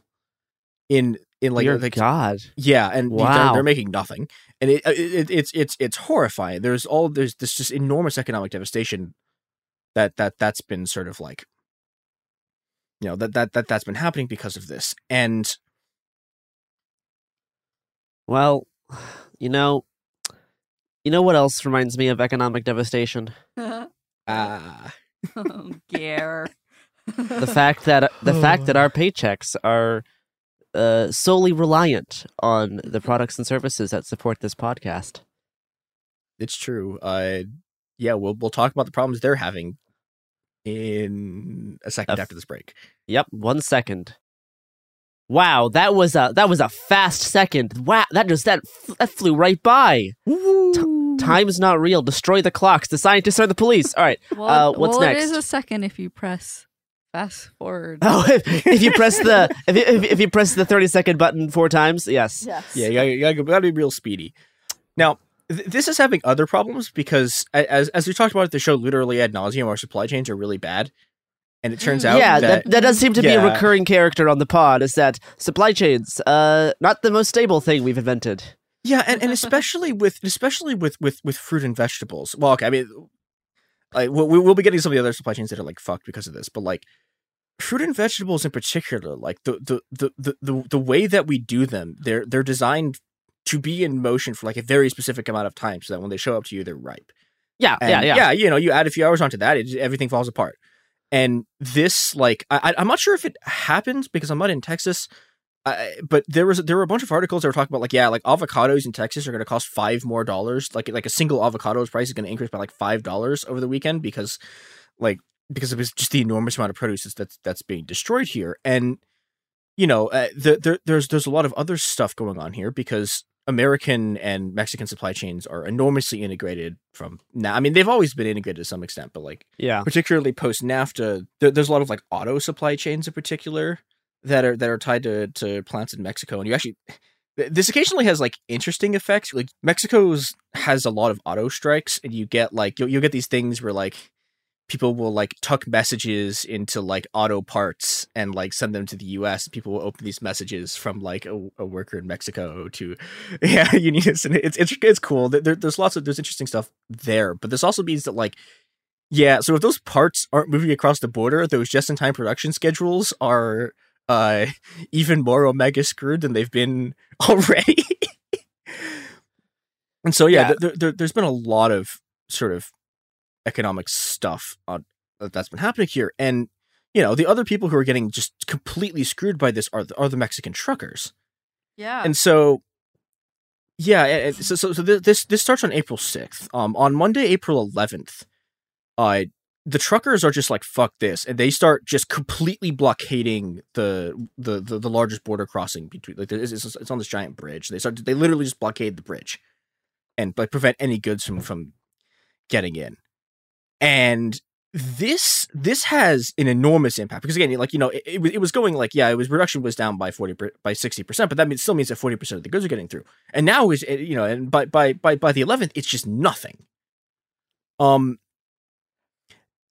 do hope the one good thing that can come out of the whole Canada COVID isn't real protest is that people have learned that blocking off supply chains is a really effective way to do protest. Yeah, because you can stop the import of thousands and millions and billions of dollars of trade pretty easily, actually.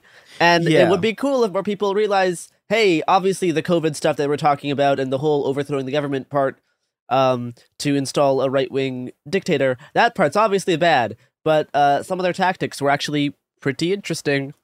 Yeah, we're gonna get more into that like later.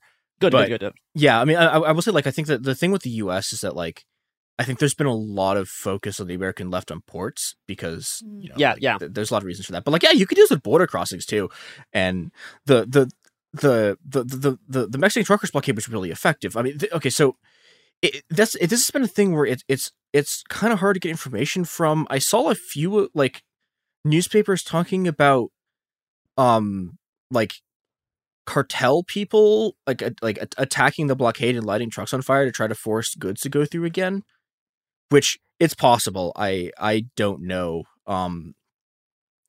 But this, you know, once there are once the border is completely blockaded, this completely changes like the entire political situation, because now, like, you know, Abbott's been running this thing sort of as a political stunt and as this game he's playing with, you know, he's trying to play a game with Biden, right? And he's like, okay, well, yeah, you got to do something about the border or whatever. Like, you know, he's been challenging Biden over like immigration bullshit. But, you know, now there's a third party involved, and that third party is the Mexican truckers. And now Abbott's not just Abbott's in a confrontation with the people that he needs to make the entire Texan economy run. Yep. And this starts going very badly for him. And the other thing that starts going very badly for him is that it turns out if you shut down cross-border trade, you really, really piss off the bourgeoisie. Turns out that'll happen if you ain't careful. Yeah, it's really interesting. And you know, and I think I should mention, like, stress this, like, they're pissed off on both sides of the border. And, like, obviously you could talk about the extent to which, like, yeah, they're the same class, but, like, capitalists on both sides of the border start exerting their political pressure because they're losing enormous amounts of money off of this. That's what they do. Yeah. You take away their ability to do capitalism as capitalists, they're going to be mad. Yeah, which, again, you would think that the Abbott would, like, get this. Uh-huh. But it seems to have not occurred to him that he was going to piss off, like, either that or, like, he thinks he didn't care enough and thought it wouldn't matter. But, like, no, it turns out, like, you know, one of the things that happens. Yeah, it's amazing. Like, he's you know, like, I mean, I think this is you know, I think this is sort of a symptom of, like, people lose, like, right-wing politicians losing sight of what their actual base is, because, like, this is all supposed to be, like, campaign trail feeding the anti-immigrant base, but, like, you know, you are a politician in the U.S. Your actual constituency is the capitalists, and like, you have an actual job, and that's to make the economy keep going and keep the people in power to have all the power. Like, you're not just like, that's one interesting thing that Trump was kind of one of the first big indicators for, which is like, a politician now is just the endless cycle of campaigning, and they don't actually have a job. It's just always campaigning, and they're just always campaigning. And they're like, oh, I guess I should do my actual job that I was elected for, or I could just do more rallies. And that seems like it would be less work. Yeah, well, but I think with Trump, it was like, there was an extent to which the bureaucracy kept functioning. And, you know, like Trump got the tax cut, right? Yeah. And, like, he didn't really start getting in trouble with them until he started doing the anti-China stuff, which was sort of a disaster because there was a lot of people who turned out, like, need those trade connections to make money. And you saw, like, and it was weird. There was a very weird thing. Like, you started to see, so even some of his like domestic, like, small business base started to get really mad at him because he's putting all these sanctions up, and it's like, oh, hey, look, all these sanctions mean that all these people who are reliant on Chinese supply chains have to pay this stuff. And Abbott has, like, done this in microcosm, and, like, these people, like, they start going to the press. I'm going to read a quote from Bloomberg.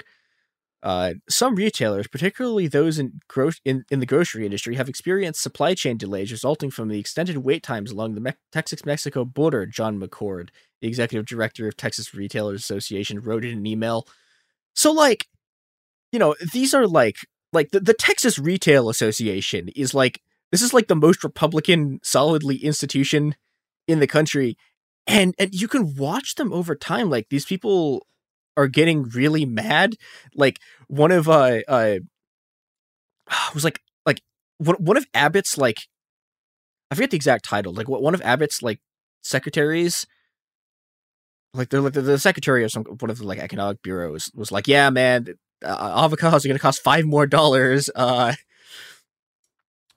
And this really hits me hard because everyone knows this about me. I care a lot about retail. Retail is like one of my big core personality traits. And you know who else wants you to care about retail? Oh my goodness. Is it the Washington State Patrol? That is right, Sophie. It's the Washington State Patrol. Our good friends. So here's some messages about how you can improve your retail decisions. Okay, I can't find this George Bush quote that I was going to use as a bit, so that's fine. Instead of that, we will return to this. And one thing I think we should also mention is, if you ran into this on Twitter, you will see a lot of videos of people, like Democrats, like standing at the border and pointing at the trucks and going, this is Abbott attempting to, like, make inflation to get worse by sabotaging the economy. Cringe. And cringe, like, cringe moment. Yeah, like, okay, like, I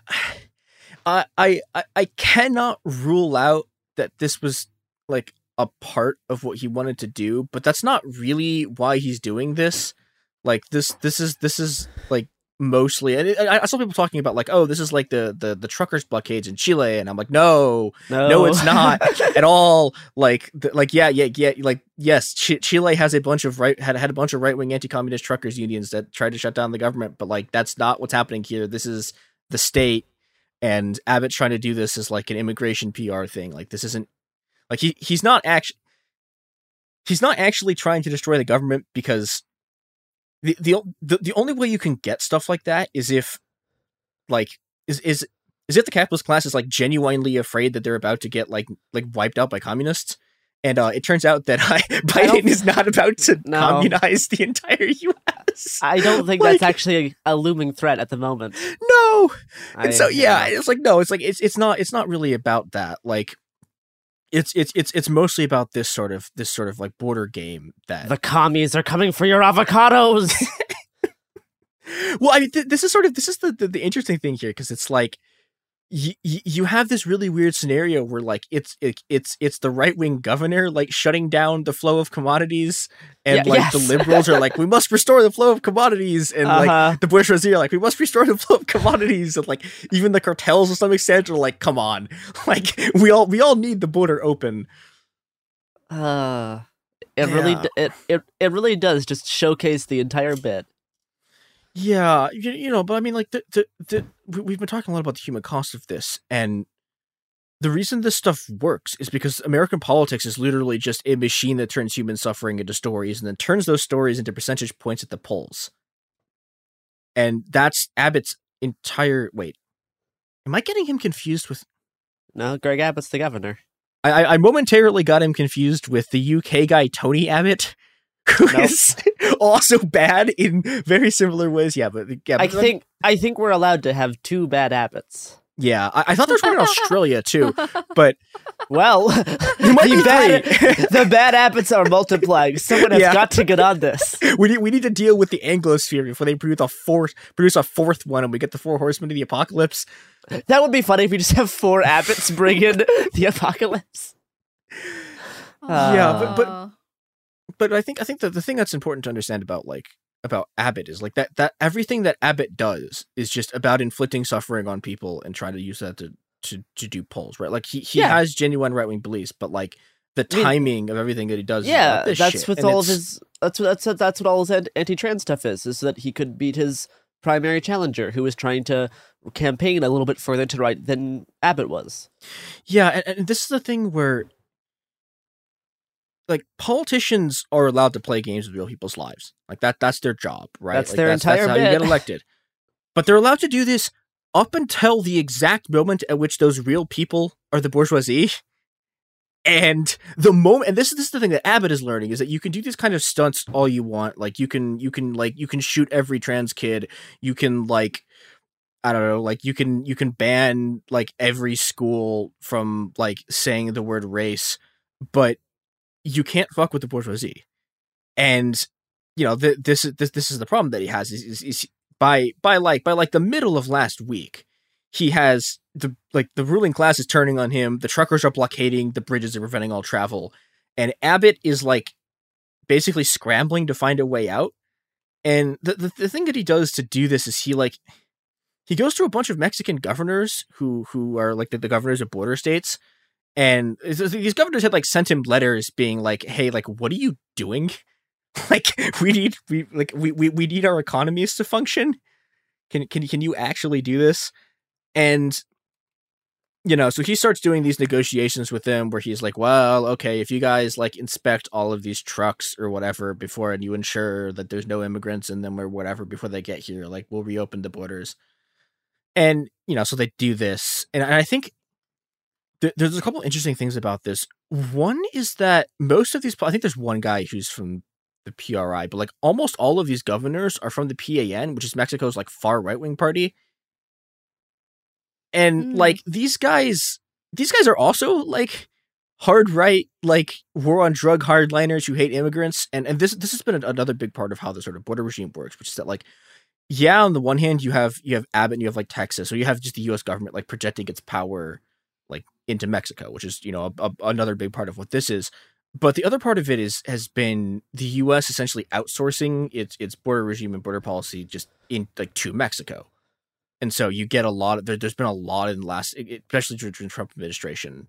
I mean, it goes back much further than that, but like in the last like 5 years, there've been a lot of really egregious examples of just like border patrol shit, but by the Mexican police, because A, it turns out there's also a bunch of people in Mexico who fucking hate Central American refugees, and B, the police are the police literally everywhere. And yeah, and this also, for example, like this is how a lot of the border regime stuff works in Europe. Frontex, the European border like thing,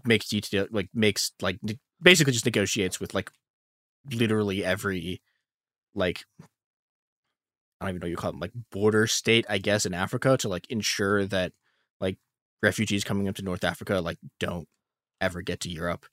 And like this is they made deals with Gaddafi, they made deals with the people who came after Gaddafi. Yeah, there's the border system is horrible, and this is sort of the border system like working as intended. Now, the other thing that we should mention is that like, okay, so they're stopping and like supposedly searching all of these trucks, and they find literally nothing the entire time. Because like there's never anything there, but you get all these press conferences that were like, well, yeah, of course there was nothing. It's because the cartels were tipped off of the raid because we did press conferences about it, and that's why they didn't smuggle stuff in. We announced the thing that we were going to do, so it gave them a chance to outsmart us. Wow. Whoa. Yeah. So that's been fun. And the last thing I want to talk about, yeah, which is part of what we were talking about earlier, which is that like, yeah, this is the second time this year that we've seen right-wingers like block off a border for political reasons, and I think there's a few interesting things here. One is that this is the kind of stuff that from like basically from the start of Occupy, and even a bit before then, until like the Bernie campaign, this was like the core of like what Marxists were thinking about in the US, and also anarchists to some extent. Like if you go and read anything from that period, like it's all about logistics and counter logistics and how you can like disrupt them and whether or not we should try to take control of logistics. And you know, and I think you see here like attacking logistics is a very powerful political tool, but it's a tool that has like limited, like it has limited utility for the right, because you know the right depends on the backing of capitalists for the politics to work. They really really need buy-in from capitalists, and those capitalists need cross-border trade, and you know, and the other thing, like they also need migrant workers to make their money. And if you cut that stuff off, your political base starts to collapse. And the second part of it that's interesting is you get to see how powerful this is as a weapon for, you know, like the working class, because of just like how instantaneously Abbott backed down when the trucking blockade starts, because this is all over. last Friday, I think what date is that? That was Good Friday. I mean, The goodest 15th. The goodest Friday. Yeah, the 15th. Abbott was like, "Oh, it's all over. We secured the border. Yeah, everything's fine. We secured the border. Sure, buddy. Okay. Yeah, but like that's the thing. Like you can see, like you got to see a rare moment of like Mexican workers and also like the sort of international capitalist class working on the same side, and you got to see how fast they just like clobbered their politicians, because the state is a powerful force, but it turns out it's class politics all the way down, and I think, I don't know, between this and Canada, I think there's a couple of interesting things. One is which, okay, yeah, you like. If you're on the left, like already automatically you're going to be fighting the capitalist business owners are just always mad at you. Yeah, so that's less of a concern. You will face more suppression immediately. Obviously, this is how the game is played. Yeah, you'll face more suppression immediately, but it's also like that's not like your base turning on you.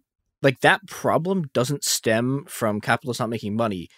The problem you have with your base turning on you is about being able to provision supplies to people. And I think this is, Garrison, you know more about this than I do, but I will finish this sentence and then stop talking, which is that like yeah, if you look at Canada, it was like part of the reason their occupations failed was that just a bunch of ordinary people got really, really mad at them because their cities were being locked down. Yeah.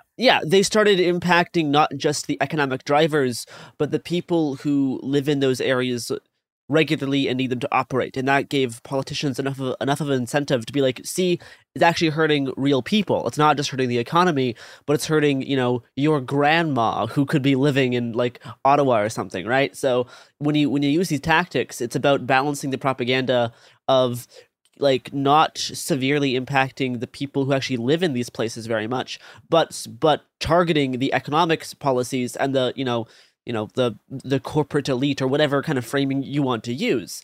Because as soon as you start doing tactics that just hurt, regular people, that is such an immediate like propaganda L, as the kids would say, because you're just giving them the tools to easily fight you back. And yes, they're gonna try to invent tools to stop you no matter what. Like they're gonna try to do something via a propaganda lens, but there's some propaganda is way easier and much harder than others. Yeah. So I think a big part of these types of things, when you're starting to like block off, routes to cities, block off supply chains, is you need to be cognizant of making sure that the people who you're like immediately next to kind of thinks that you're also cool, because that can give you so much more legs. I mean, we saw this in the Red House in Portland. There was a lot of effort to make the immediate neighbors not hate the occupation there to stop the family from being evicted. And there was a lot of debate around like how much graffiti should be allowed in the surrounding area because, you don't want to piss off the neighbors too much. Yeah. Now, this can obviously stem in bad directions in terms of like there was then like self-appointed security guards like beating up and shooting people with paintballs who were doing graffiti, which is obviously like not great and not how you do good anarchism. But then there was other stuff being like, no, we should just trash this area anyway. It's all in the process of being gentrified, which I mean, it is. But you're like, yes, I understand that emotional impulse. And you may be right in a lot of senses, like more correct morally. But to play the propaganda game, to actually stop a black family from being evicted, maybe we can actually look at this at a more tactical level. Yeah, and I think that there's a lot of examples of things we can learn from strikes that do this very efficiently. Like one of the reasons the Wildcat teacher strikes in West Virginia in 2017 worked was that the striking teachers in West Virginia were very, very careful about making sure that they did things like, like making sure that kids got like the meals that the school would have been like providing. This is why mutual aid is extremely important, because it lets you provision services not just when they collapse because of like, oh hey, the government's doing weird stuff or like there's a plague. It lets you shut down logistics lines yourself and still have community support and still be able to provide people things that they need. And this is like, if you carry this all the way to like the macro level, it's like yeah, okay, so like why did the Russian Revolution not work? And like why did the Paris Commune fail? And it's like, well, yeah, it's because instead of like giving peasants things, they went into the countryside and shot them into attempting to get those things. And it's like, yeah, like you have to whatever the thing that you're doing is in your sort of like base area, right? Whatever you're like, okay, you're doing a strike, you're shutting down a bridge, you're like, you're blocking a border, you're shutting down a port, right? You have to make sure you're constantly expanding and building out support outside of that action, and making sure you're able to provision the people who are affected by it. And if you don't do this, you end up like Abbott, and it's like, yeah, Abbott had like the entire power of the American state behind him, and he was able to keep this up for like less than 2 weeks. Yeah. Before he had to just pull out. So yeah, we can do this better and for things that are good and in ways that don't hurt people, or at least hurt people significantly less. Or, don't not hurt the wrong people. Instead, try to hurt the right people. Just like an incredible lack of like thinking. That's my summary is think better. Do think. Well, and I think also like again like Abbott's politics like is entirely about like inflicting cruelty on people, right? And ours like shouldn't be, and it shouldn't. It should not be. And the fact that we actually care about people makes our politics more effective. I guess I should. In theory, they should. And any time where we may take a misstep from that, I think is a big loss. Yeah. There's one more strike thing that I just remembered that I was going to talk about, which is so these also trains a lot. There's a type of strike whose name I'm forgetting because I'm a hack and a fraud, where like the people will just like take over a train and they'll run it, but they just won't take fares. That is incredibly big. Yeah, and so that's like level 1 of it, and then level 2 of the strike is instead of just we're on strike but we're running the service and not taking any money, it's we now control this train, and that has happened on several occasions. And well, yeah, you heard that. It's cool. You heard it here first. Take over your local train. It could happen here. We can do it. Yep, anarchism can make the trains run on time. Oh, I am not sure about that, Chris. Punk time is an unstoppable force. Okay, but here's the thing, right? Like punk time, like okay, so you don't have the punks running the trains. You have the train nerds running the train. You have the people who spend all of their time playing Train Simulator running the trains. Okay, and the trains will run great. It's just. All right, that is completely fair. Where can people find you and or the show on the internet? You can find me at itmechr3 on Twitter. If you want to do that for some reason, you can find us at Happened Here Pod on Twitter and Instagram. There's also the Cool Zone. We have Cool stuff. Zone Media. Yeah, we have a new podcast that is coming. Sophie, do you want to plug this podcast? We actually got 2 new ones for you coming soon. We have Ghost Church by Jamie Loftus. Episode 1 is out April 25th. And then we have Cool People Who Did Cool Stuff, hosted by Margaret Killjoy. Trailer is out next week, and episode 1 is out on May 2nd. Check both of them out. They both rule. So many pods in the pipe, as we say. that is the technical term. Quote, yeah. Yeah, pods in the pipe. These are genuinely, legitimately very good shows, and you should listen to them, and I'm really excited. So, yeah. Yay. All right. Well, thank you for listening, and go take over a train.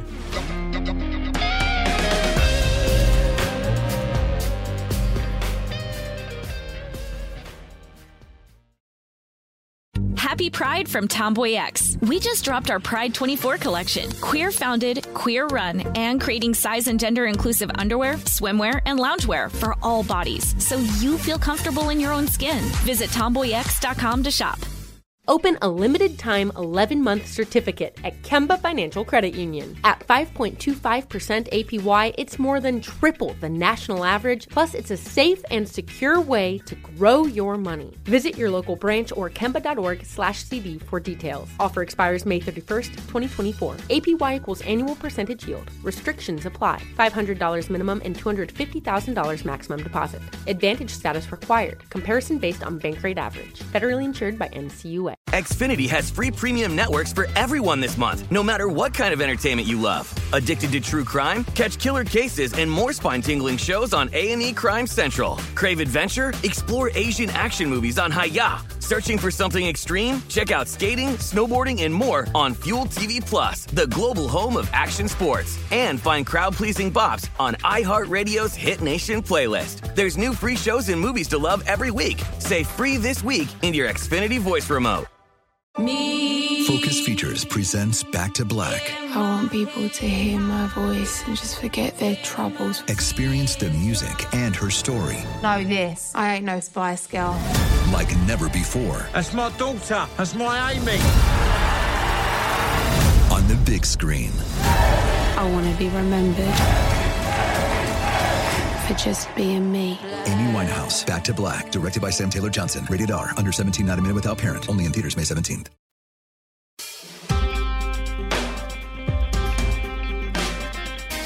Greetings, listeners in the podcast verse. This is It Could Happen Here, the podcast about things falling apart, and sometimes how we can put stuff back together. I'm Garrison Davis, our resident gender mess. In the past few weeks, we've been talking a lot here on the show about the escalating war on trans people and queer folks in general. There's been a wave of bills making any gender-affirming healthcare a felony for people under the age of 18, which forcibly detransitions teenagers in multiple states. And we've had a lot of banning trans people from participating in sports and trying to ban books and discussion in schools about the existence of queer people at all. But today, we're not really going to be talking about that. We've talked about that plenty for the past few weeks. It's good to have a little bit of a break. But we'll still be talking about stuff around trans people, because with all the discussion around gender-affirming healthcare, I thought it would be a good idea to put something together talking about what HRT, or hormone replacement therapy, actually is, since it's the most common form of trans healthcare. And since many states are trying to, or already have criminalized it, perhaps I can use the pod to point people towards alternative means of receiving care, in the vein of the putting stuff back together side of the show. Now, I want to clarify up front that we're not giving anyone medical advice, obviously. I'm just making observations and talking about things as they exist, and talking about things that many trans people have been doing for a long time, and that includes DIY HRT. My doctorate program is in parapsychology, not medical science, so just keep that in mind. First, I will quickly clarify what HRT, or hormone replacement therapy, actually is, for specifically non-cisgender individuals, because HRT as a term is also used for cis women to describe similar but different treatment. So, HRT, as a form of gender-affirming treatment, is when someone receives sex hormone medication that produces a number of desired secondary sex characteristics. There are two broad types of hormone therapy that one would receive depending on what direction you want to go in, gender-wise. There's feminizing hormones and masculinizing hormones. Feminizing hormones produce more typically feminine traits, right? Big shocker there. It usually consists of a form of estrogen, usually called estradiol. There's different types of estradiol. And also it can include anti-androgens, aka testosterone blockers. Masculinization therapy consists of taking testosterone, or androgens, and then also less commonly anti-estrogens, but usually just taking testosterone will suffice. Now, I'm no expert in hormones, despite my weekly e-shot, but lucky enough, I was able to sit down with an actual expert on hormones and talk over Zoom. So what follows is segments from our conversation.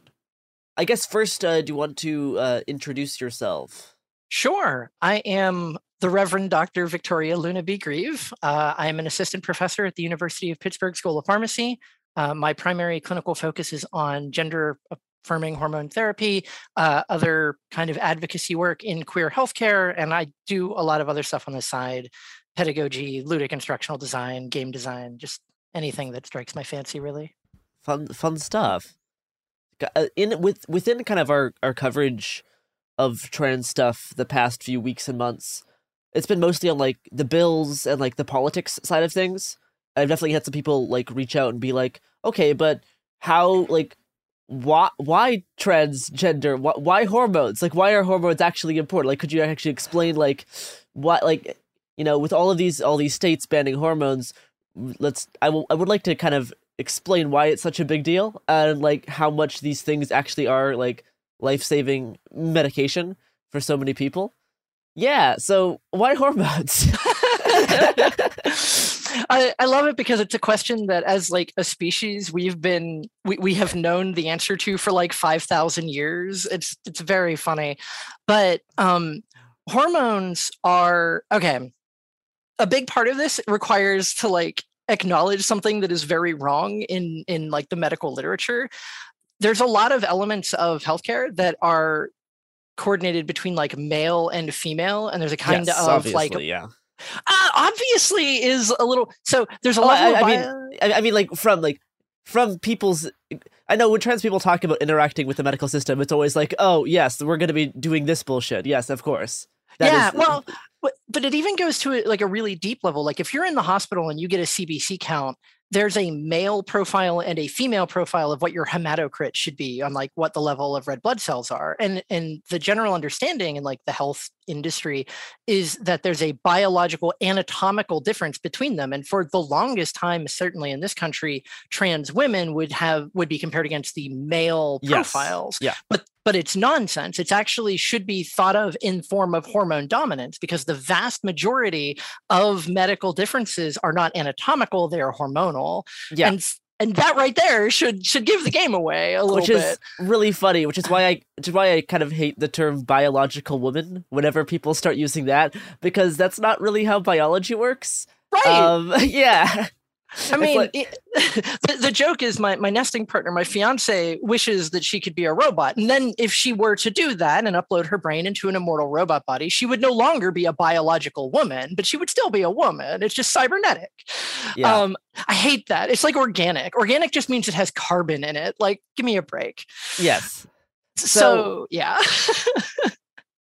Hormones. What's the deal? Do they, because I know all of people will be like, well, all of these trans people sure do seem sad. I wonder, that's how can we make things better? Does this thing actually work? Oh, well, so it's somewhat multifactorial. I have a friend who does cell imaging, and her like working theory, which I'm a little dubious of, is that like the brains of trans people like have receptors for hormones that the body doesn't make, and we should think of being transgender as having like a form of hypogonadism.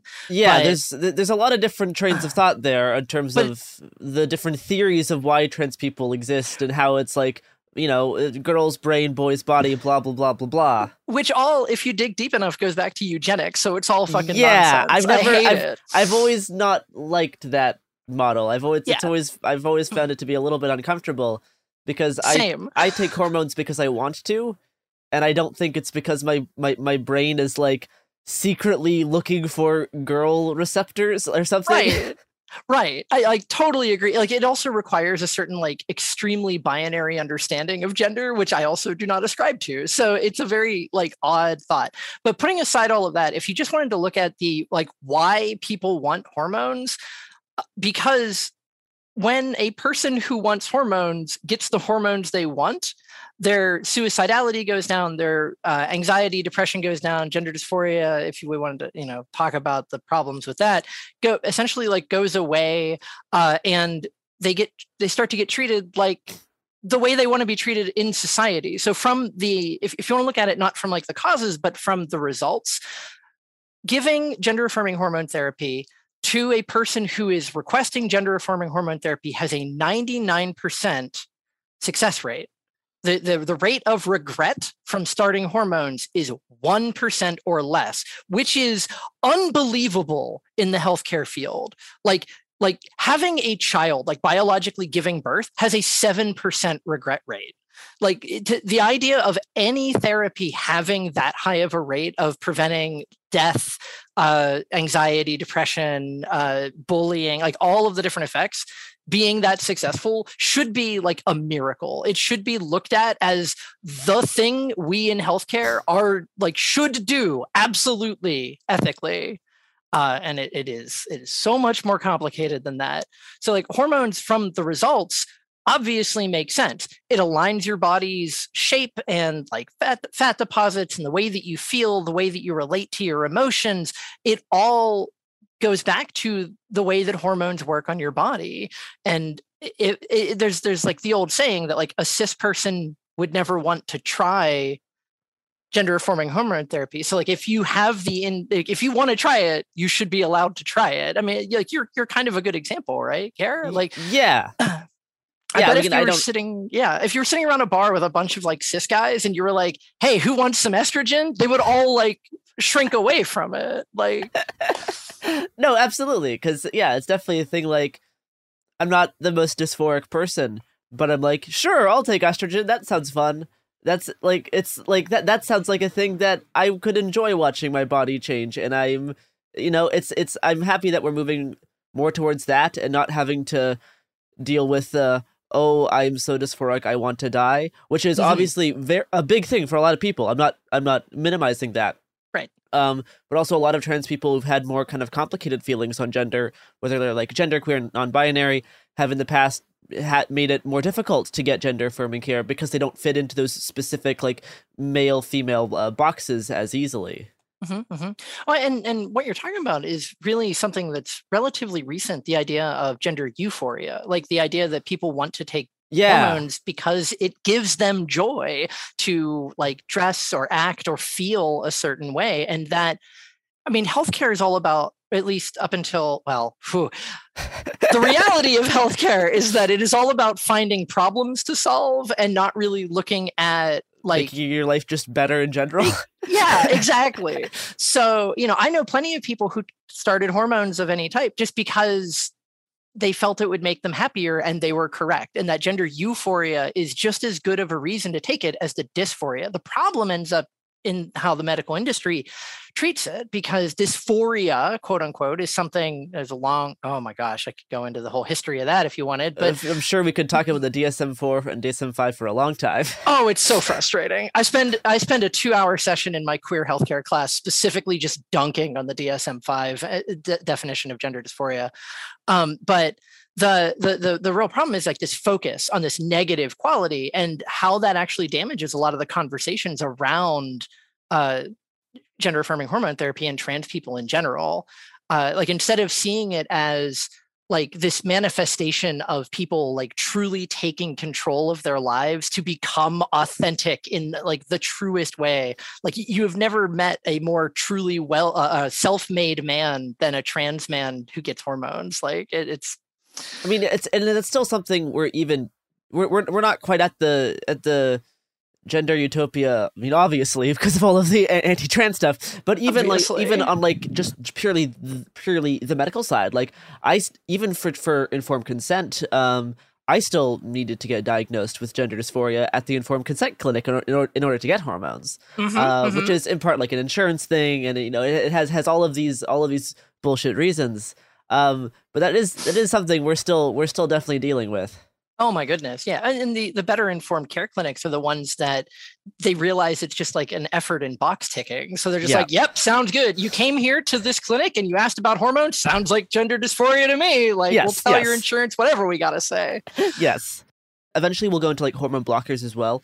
But I want to talk about, there's a lot of there's a lot of rhetoric that's been growing for a long, long time about the extremely damaging, irreversible effects of hormone replacement therapy, and how they're going to permanently alter your biology if you give these to children. And there's 5-year-olds taking testosterone, and it's going to you're like, oh, really? That sounds very scary. So that's something I would like to discuss. Is like, because a lot of people, when we talk about hormones, they think of this as this like big, extremely life-altering thing. That has like these, irreversible effects on your bones are going to get weak and shriveled and never get big again, and all of this very scary stuff. What's up with that?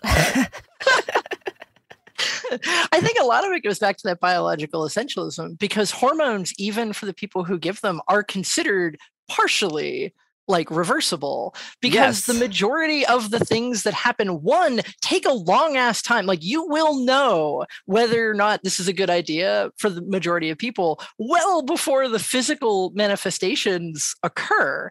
And considering, like, one of the biggest problems we have with certain formulations, like in the once a week or once every other week injectable version of estrogen, by the time you get to right before your next dose, your estrogen is so low, you're feeling it, and it's starting to like reverse some of those. So like, if you're feeling it after 2 weeks, how irreversible could it be?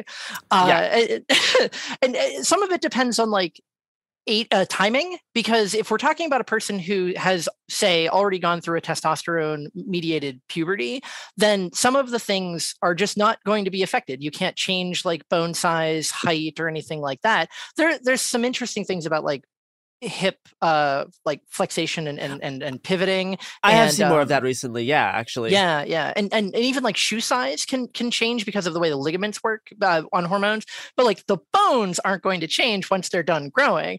But that's sort of where the puberty blockers come in that we'll talk about later. Yeah. But for the majority of people, if you are going through, if you have gone through a puberty that you did not want, you can take hormones to go through a puberty you do want and get the effects that you do want. And some of the elements, sure, like, you know, growing breasts, or gynecomastia, as we would call it in the cis man, which is another whole nonsense, is not irreversible. Like, you can have them removed if you decided that you needed to like detransition, which is a whole nother story. But even then, it takes like 5 years to see your final breast size. Like, if you're on hormones for 5 years and you're worried about the irreversible quote unquote effects, like, what are we doing here? I mean, and even I've heard from a lot of my elder trans friends that whenever they go off hormones, sometimes their breasts just kind of go away because they're not massive to begin with. Like, if it's generally you don't get the massive honkers immediately. So we're working on it. I know we're trying. But a lot of even the, I know that was one of the big things that informed consent thing was like, a lot of these changes are reversible except for breasts. These are a permanent change. Be careful. And all my trans friends are like, a little bit, but I mean, like, your nipples won't shrink. Like, your nipples will definitely be bigger, and that won't change. But a lot of like the size actually does fluctuate. And I can even tell that on, like, depending on if I like miss a dose or something, being like, oh yeah, like there is a lot of fluctuation, even like on like, you know, like temperature and stuff. How cold it is will determine how my chest looks. It is it's pretty fun. I mean, I just like the biohacking thing in general. It is like the cyberpunk in me.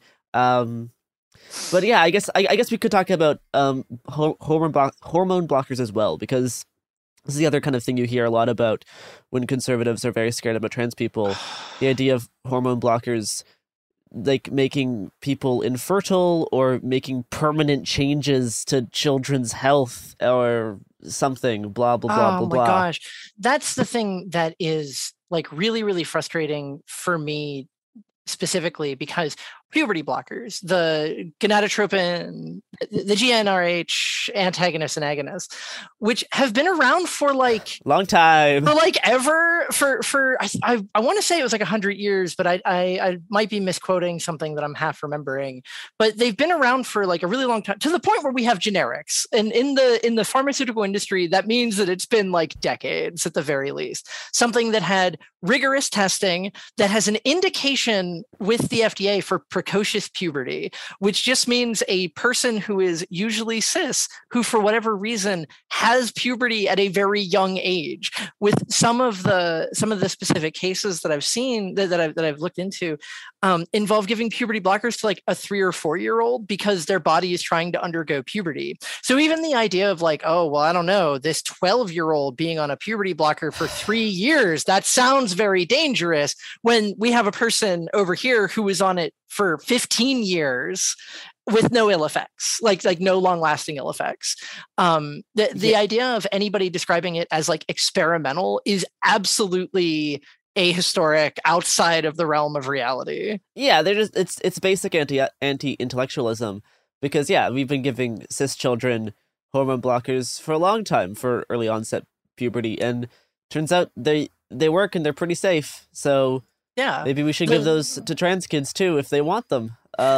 Seems like something we could at least try and see if it improves mental health. And then it's not even a matter that we have to try it. We've been doing it for like almost 10 years. Like it was first, I think it was like 2013. There's a TED talk I use in my class of a physician who like pioneered the use of puberty blockers in trans kids and showed that any trans kid who got puberty blockers and then was allowed to undergo the puberty that they desired at an appropriate age, which is actually like 14, 15 at the same time as their peers. But even if they had to wait till 18, the psychological effects of having an appropriate puberty are essentially nullified. They are otherwise psychologically and physically like identical to their cisgender peers. So it's like we have actual evidence that it is extremely beneficial and extremely worthwhile. And like the one kind of long-term side effect is you might be up to an inch shorter than you otherwise be, which is a wildly like problematic like study that was done because like we don't have time machines to know whether or not that worked. Like what would your control group be? And it's just wild.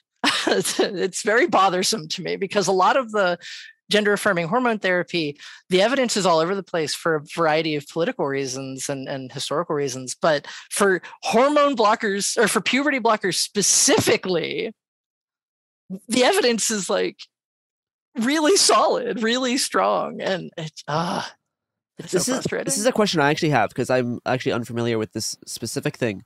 But yeah, if you give like hormone blockers to like a kid who's 10, they still kind of like grow at the same rate as a lot of their peers. Yep. And that is it's the specifically like the secondary sex characteristic changes that get put on pause.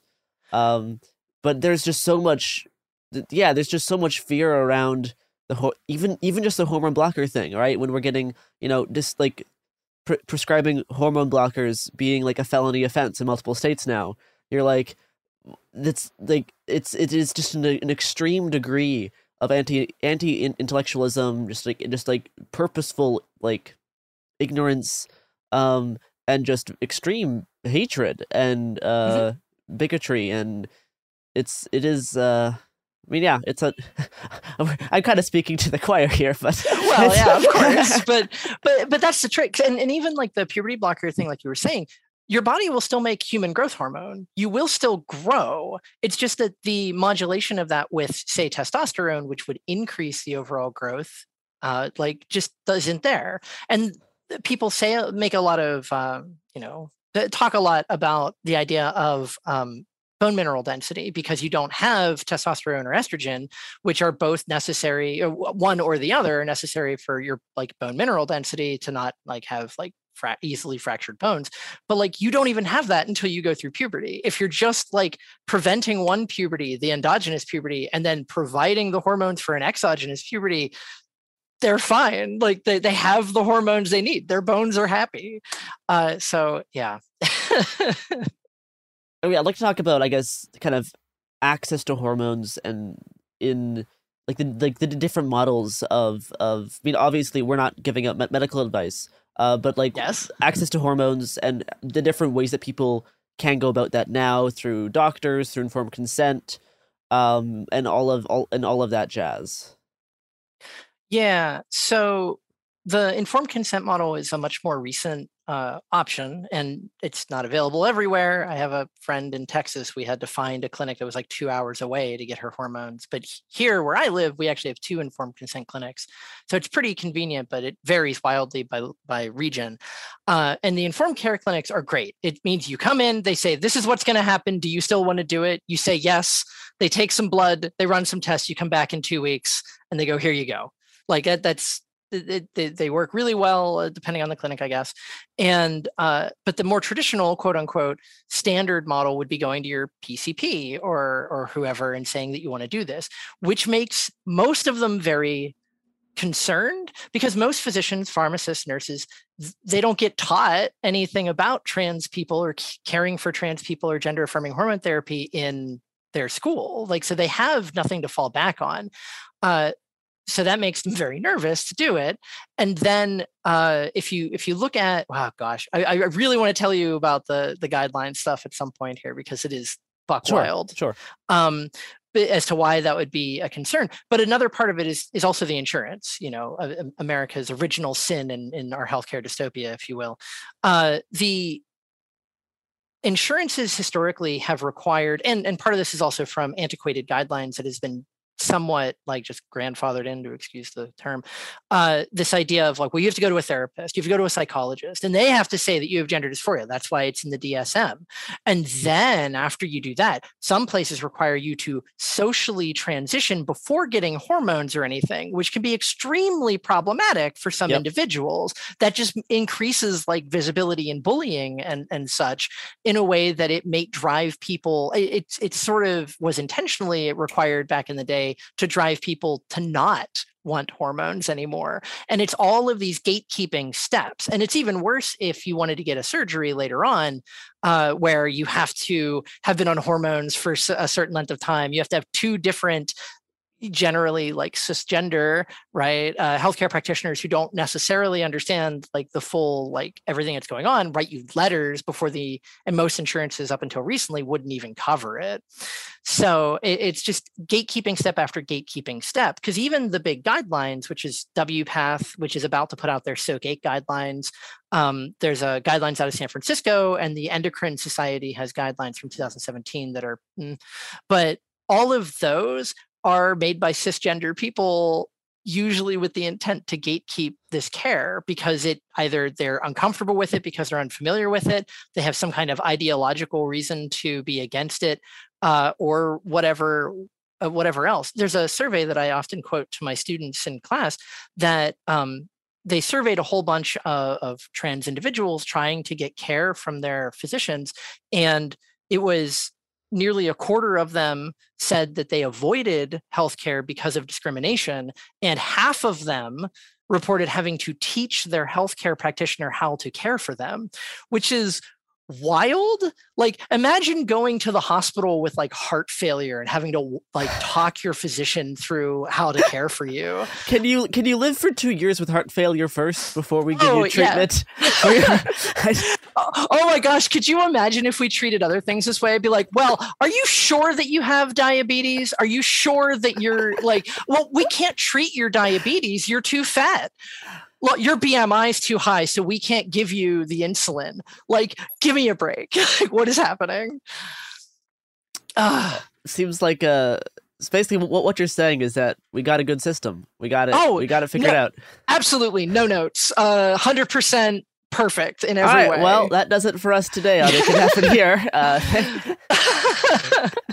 Well, specifically, if I could, it's really interesting from like the healthcare perspective, or from the practitioner perspective, because there's essentially two kinds of like treatment. There's guideline-based medicine and evidence-based medicine, and a lot of schools, like my school, teaches a lot of guideline-based medicine, which is for something like hypertension or diabetes, is put out by like large organizations with a ton of evidence. It is actually like pretty reasonable.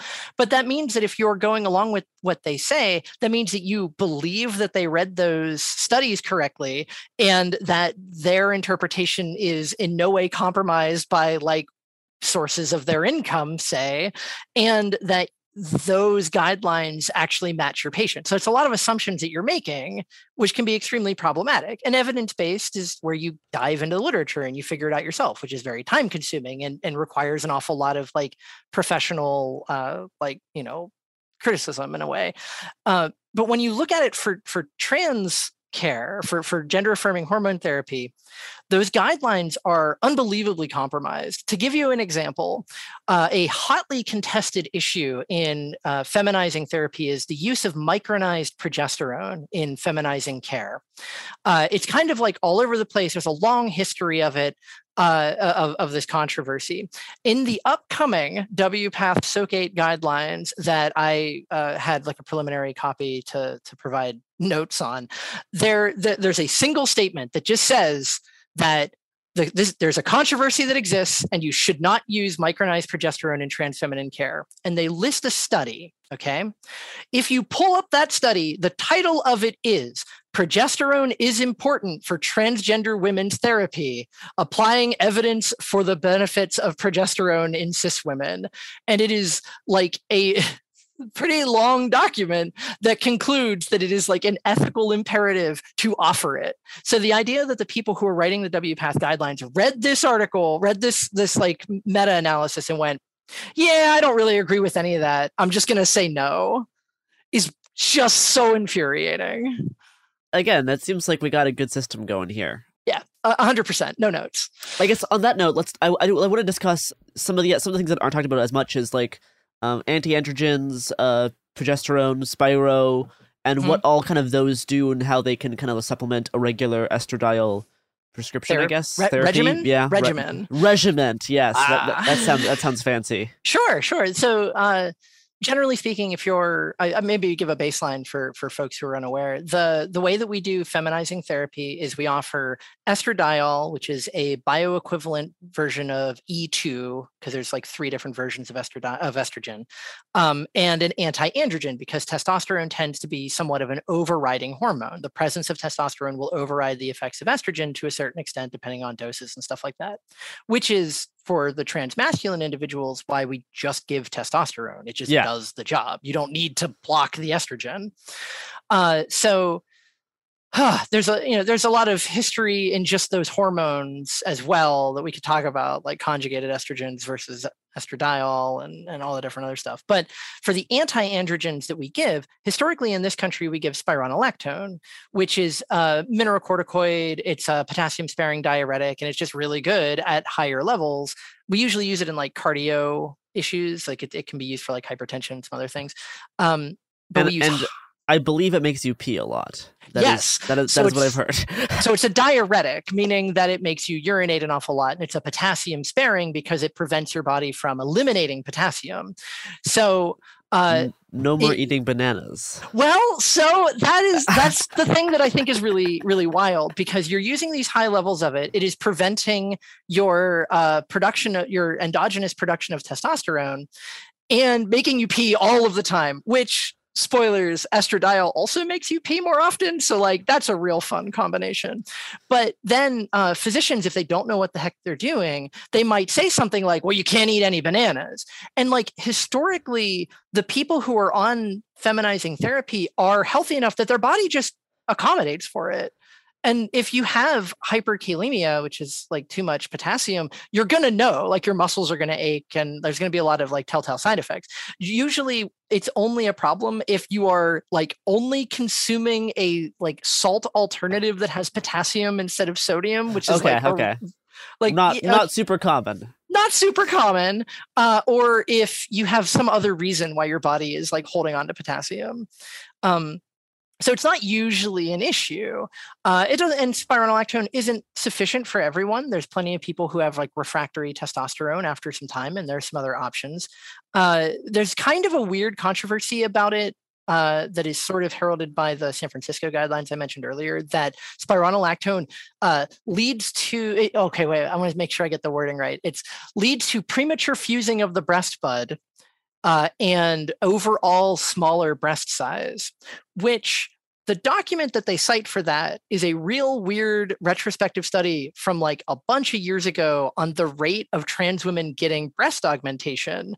And it found that the vast majority of trans women who were on spironolactone got breast augmentation. Also get breast augmentation, okay. But the problem is, like, of their sample group of like 200-300 people, almost all of them were on spironolactone. Like there's like a sampling error. Like it's nonsense. It's very silly. And also even like that premature fusing of the breast bud, I have never been able to find anything that suggests that that's a thing, or even like a way to explain what that statement even means. But the San Francisco guidelines, to go back to my guideline thing, actually has some like, maybe don't use spironolactone, even though it's something we've been using since literally like the 50s or 60s for this purpose. In other countries, you'll use what's called cyproterone, which is a synthetic progesterone, but it's not actually approved in the States because it has there is actually some evidence that it causes increase in certain specific cancers, but it's like a pretty limited overall risk. Like it's not like something like, going outside increases your risk of cancer. It's not like a huge deal, but it was enough that they don't, it's not approved in the States, but in a lot of other countries, you might get cyproterone, which there's a lot of, controversy around that too, for those reasons. Here, the other option that we usually see is finasteride, which is a 5-alpha reductase inhibitor that essentially is preventing testosterone from being turned into dihydrotestosterone, which we use normally for to prevent quote unquote male pattern baldness, and in higher doses for prostate cancer, because it's real good because it like reverses some of the feedback loops, just reducing testosterone production. So it's just fine. Like that one has like very limited side effects, but it might not have as substantial of a reduction of testosterone that spironolactone does. And then the kind of third one that we don't see very often, but there's a lot of interesting evidence about, is called bicalutamide. It's also a prostate cancer medication. It actually blocks all of the receptors of testosterone in your body while not reducing the production of it. So you'll see a person who has like, they have like 700, their testosterone comes back as like 700, 600, whatever. Yeah. But they're entirely feminized because none of it has anywhere to work. But the problem with that is bicalutamide, being an anti-cancer med, primarily is ridiculously expensive. I think it's like $50 a dose or something like that. What a good system we have here. It's so great. I will say, and for my gender queers out there, or anyone else, you can also just take estrogen without any blockers, and you still get results, as I can confirm. Yeah. And for a subset of the population, just taking estrogen at sufficient dosages will also reduce your levels of of testosterone. Like your body knows what it's doing. Yep, it is pretty cool how much you can just change things up, and your body's like, oh, we're doing this now. Okay, got it. Great. I have all these mechanisms. It's wonderful. And with that wraps up part 1 of our little 2-part series of episodes talking about hormone replacement therapy. Tomorrow, I'll talk more about access to gender-affirming treatment and touch on DIY HRT. Special thanks to Dr. Victoria Luna Brennan-Grieve for chatting with me about gender-affirming hormonal treatment. You'll get to hear more of my discussion with her tomorrow as well, including a brief tangent about the Scythian priestesses, which I was very, very, very excited to talk about.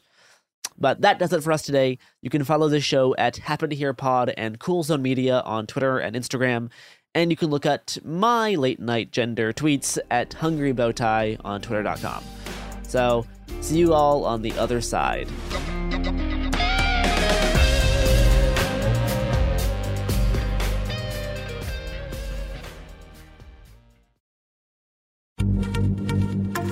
Happy Pride from Tomboy X, celebrating pride and the queer community all year. Queer founded, queer run, and the makers of the original boxer briefs for women, creating sustainable size and gender inclusive underwear, swimwear, and loungewear for all bodies so you feel comfortable in your own skin.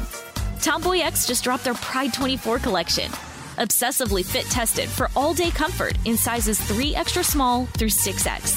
Visit tomboyx.com.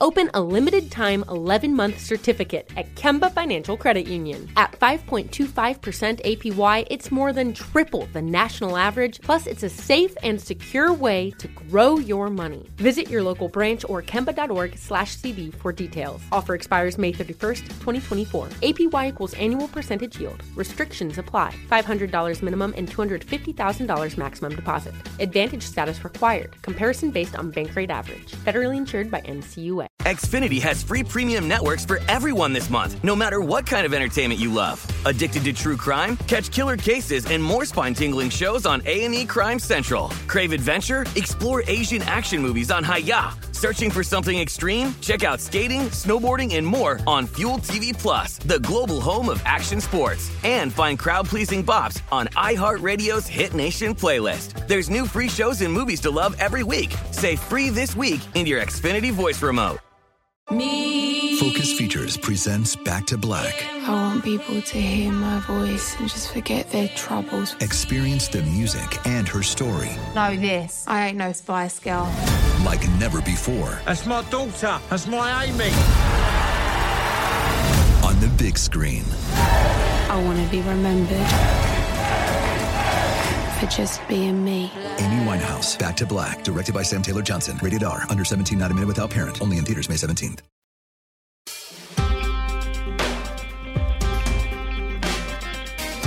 Welcome back to It Could Happen Here, the podcast about things falling apart and sometimes how we can put things back together. I'm Garrison Davis, aspiring Rebus, and this is part 2 of my little 2-part series talking about trans hormone replacement therapy. Last episode, we discussed what HRT is, its various benefits as gender-affirming treatment, and the informed consent model of receiving hormones. Before we continue on with my discussion with Dr. Grieve, I would like to talk a bit more about informed consent. So, the informed consent option can be great for many, many people, as it attempts to bypass some of the red tape around receiving gender-affirming healthcare. For informed consent, all you got to do is set up an appointment, sign the forms, maybe get some blood work done, and then pick up your hormones, right? You don't need to live as trans for like 2 years or have letters from therapists. It is just up to you. So it is really convenient if you can get that option. Some places even let you do it via telemedicine appointments, so you can just sit at home holding your little IKEA shark and then get your hormones, which does sound very, very nice. Planned Parenthood offers informed consent trans healthcare in many states, and in the show notes, I will link a Google map of the informed consent clinics from across the country. Depending on your insurance, you can get hormones for little to no extra cost this way. It can be really convenient.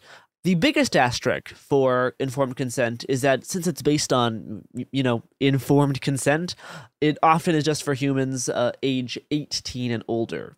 Or sometimes teens a few years younger, but only if their parents or guardians sign the forms.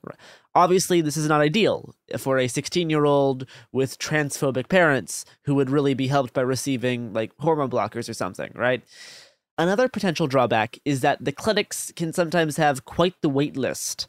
I started off with the informed consent model because it was the easiest. But by the time I needed more blood work done and my prescription refilled, setting up more appointments at Planned Parenthood became kind of a nightmare. I was continuously having appointments being canceled on me last minute and just getting pushed back months and months into the future. Eventually, I just resorted to getting hormones through my regular doctor instead of just continuing on with informed consent. Now, this is obviously a regional issue, right? I don't know what it's like in Florida, for example, but the COVID-19 pandemic has stressed a lot of the medical infrastructure here in the States, and scheduling some appointments in these clinics can be still quite challenging. And as you know, a big theme of this show is that maybe we shouldn't assume the structures that hold up our society are concrete, permanent fixtures. The term the crumbles that we use to describe the slow deterioration of the systems that we rely on was initially coined in reference to our medical system by a friend of the show who works in the medical field. Listen to the first 5 episodes of The Daily Show talking about climate change for more on that. But a part of the crumbles idea is trying to learn how to become less reliant on the systems that we take for granted, right? Trying to solve for the fallacy of misplaced concreteness before it's too late. On that note, back to my discussion with Dr. Victoria Luna Brennan Grieve, assistant professor at the University of Pittsburgh School of Pharmacy. For places that are getting, all of these anti-trans bills criminalizing all of this stuff for minors, and then, eventually maybe even, my big fear is that, first off, they're going to criminalize it for minors, then they're going to say the brain's not fully developed until you're 25, and they're going to criminalize it until you're 25, and then they're just going to criminalize it for everyone after that. Mm-hmm.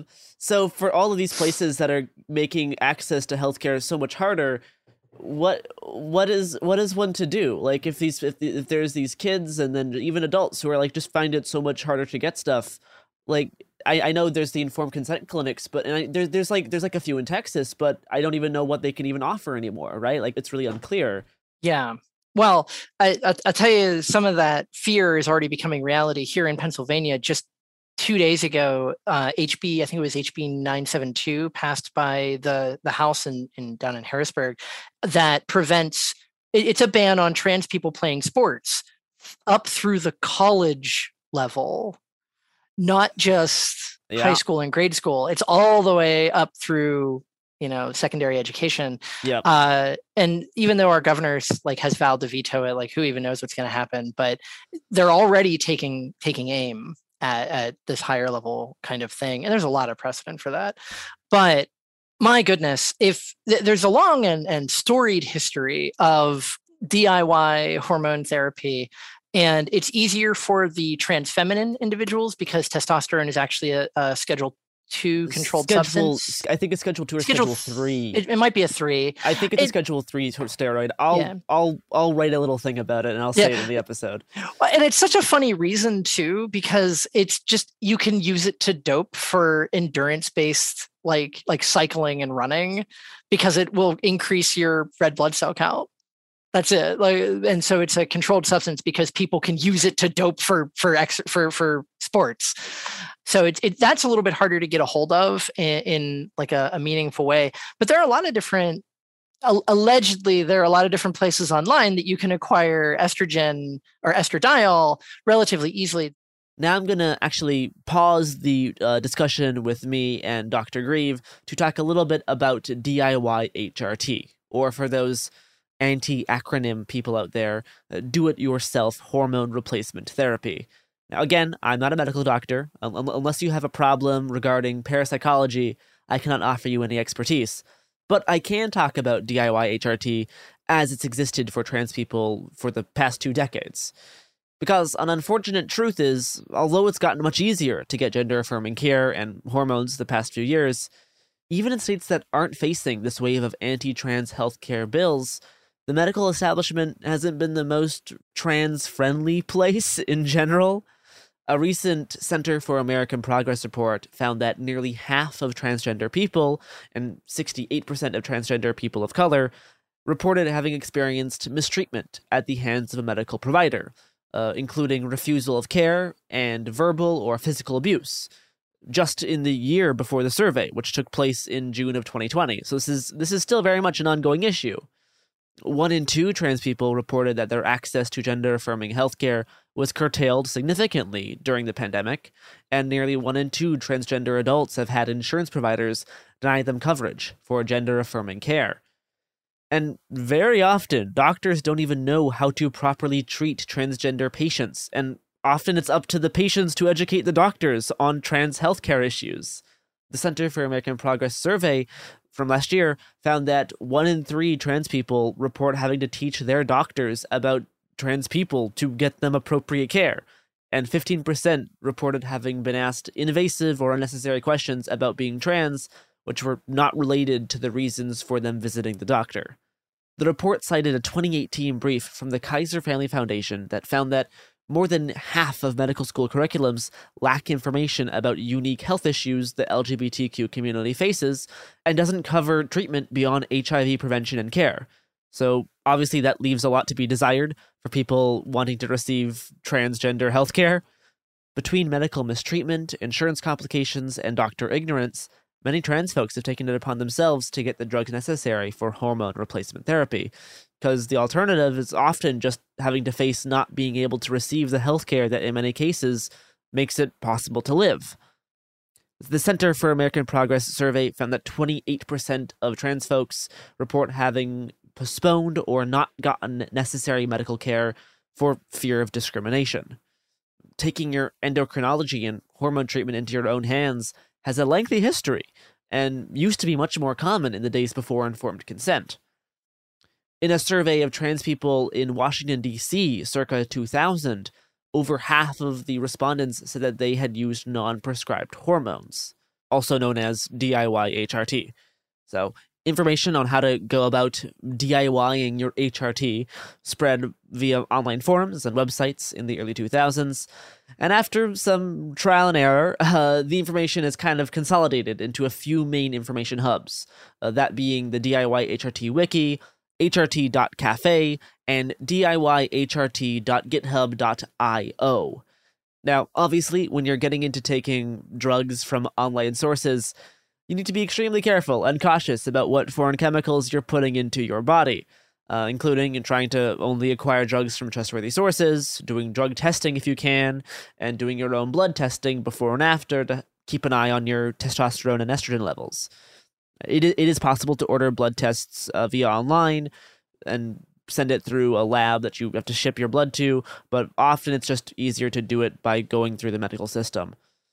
Now, one massive caveat with DIY HRT is, although it's more straightforward to acquire estradiol and anti-androgens like Spiro from online sources, getting testosterone for masculinization therapy is much more tricky, because in most places it's a restricted drug. Here in the States, it is a Schedule III substance, so technically buying it without a prescription would be a felony.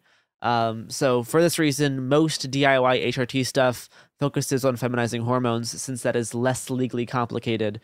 Now, obviously, steroids exist, so it is possible to get them, but I will not be giving out guides on how to do that here on the pod, but, you can look into it if you so desire. For feminizing hormones, the main way of going about it requires obtaining bioidentical estradiol. It can come in a few forms. Pills, which are not difficult to acquire, and assuming you get the dose right, it's pretty easy, because it's just a process of dissolving the little pill tablets under your tongue, and that's kind of it. Right? Dosage is its own thing, which you can figure out if you do reading, but the actual taking of it is pretty straightforward. Transdermal estrogen, or transdermal estradiol, is kind of the new hot thing. Usually this has you taking weekly estradiol patches, which you just switch out every week. Or you can also do daily gels that you just rub on your body. Although, unfortunately, for dosing gels, it can be more tricky if you go DIY, because it's hard to know what concentration just the gel is if you're just rubbing a salve on yourself if it's not already prepackaged. But the patches are pretty good. And lastly, the classic method is injectable estradiol at various concentrations in the form of some oil solution. This can usually be the cheapest option if you can figure out how to buy estradiol, and needles and syringes can be bought at any pharmacy just over the counter in most countries without a prescription. For feminizing hormones, some people also take anti-androgens, aka testosterone blockers, like spirolactone, which can be acquired online and are almost always taken orally in the form of a pill. Now, when getting these drugs online, there are two main categories of purchase. There's pharmaceutical grade and home brewed. Pharmaceutical grade refers to HRT produced by legitimate pharmaceutical companies that are licensed and subject to regulation. They should be of the same quality as those found in your local pharmacy, and they can be ordered without a prescription from websites based in countries that allow for the legal exportation of certain medications. These will almost always carry less inherent risk versus receiving and taking home-brewed hormones, which leads us to the second version that you can buy, which is home-brewed. This refers to HRT produced by individuals by sourcing raw estradiol or whatever other chemical you're taking in the form of a powder and then compounding the medication themselves. They do not synthesize or create from scratch these hormones, but they do use the powdered versions of them, and they get them from sources from drug manufacturing companies to synthesize it into their own estradiol or whatever other drug you're taking. In the anti-androgen list, there's too many to name. Now, while this concept does sound scary, and it can obviously go wrong if someone's not synthesizing it correctly, there are a couple well-respected members of the community that have been known to produce high-quality and safe HRT medications. But before anyone decides to take drugs that you get on the internet, please do lots of reading beforehand on dosage, effects, side effects, and be very cautious with your drug sourcing, right? You should know who you're buying it from. You don't want to just buy from whatever sketchy website. You should make sure that what you're doing is other people are backing up on this decision. Make sure that you can cross-reference information here, because there's a lot of information out there online, and not all of it is good information, obviously, but really try to cross-reference information on any drug sources, on hormone dosage, and any possible drug interactions if you're taking multiple drugs or you already have prescriptions. Now, I should note that supply chain issues that affect the medical system can even extend out to DIY HRT. There's no true escape. There's no true other. One of the main pharmaceutical-grade online sites to source HRT from is currently out of estradiol pills. So there is no true escape sometimes. But to learn more about DIY HRT, you should check out DIYHRT.github.io or HRT.cafe and the DIYtrans.wiki. And keep in mind, not everything you read on those sources is necessarily good advice or up to date with the current information on how these drugs work. Recently, I was reading a guide I found via one of those sites on how to homebrew my own estrogen by buying the powdered version of it and then synthesizing it myself to level up my alchemy stat. And I found the guide I was reading contained quite a bit of outdated misinformation about progesterone. So don't take everything you read as gospel, but those resources are at least a good place to start. Anyway, now back to the interview. The problem that you might run into with DIYing it is you might not be able to get the bioequivalent estradiol in some form. You might have to settle for conjugated estrogens or even something like an ethinyl estradiol, which is like hormonal birth control, which because they are synthetics, they actually have a much rougher time on your body. And that's where a lot of the side effects, quote unquote, like come from. Like all of the worry about like blood clots and things from taking estrogens comes from conjugated estrogens, ethinyl estradiol. I didn't know that. Yeah, the actual study that a lot of that is citing goes all the way back, and it was studying the rate of clotting in cisgender women taking hormonal birth control. Birth control, okay. And it's just like, okay, so this is the wrong population with the wrong medication. Yeah, that seems like not a great scientific study. Right. What do we do? I mean, it might be great to talk about the rate of clotting for yes. Yeah, right. Yes, but which for trans women or people like me who want to take estrogen. Right. Yeah. Right. It doesn't really help so much. And what I think is also pretty wild, I mentioned the progesterone thing earlier.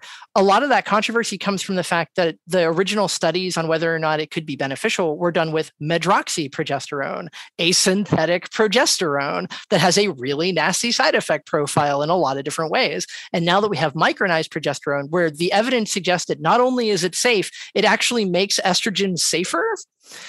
And now they're like, no, we can't give that. That's just crazy talk. I will say, I have heard from people with more experience taking hormones than me that progesterone does make you way too horny. So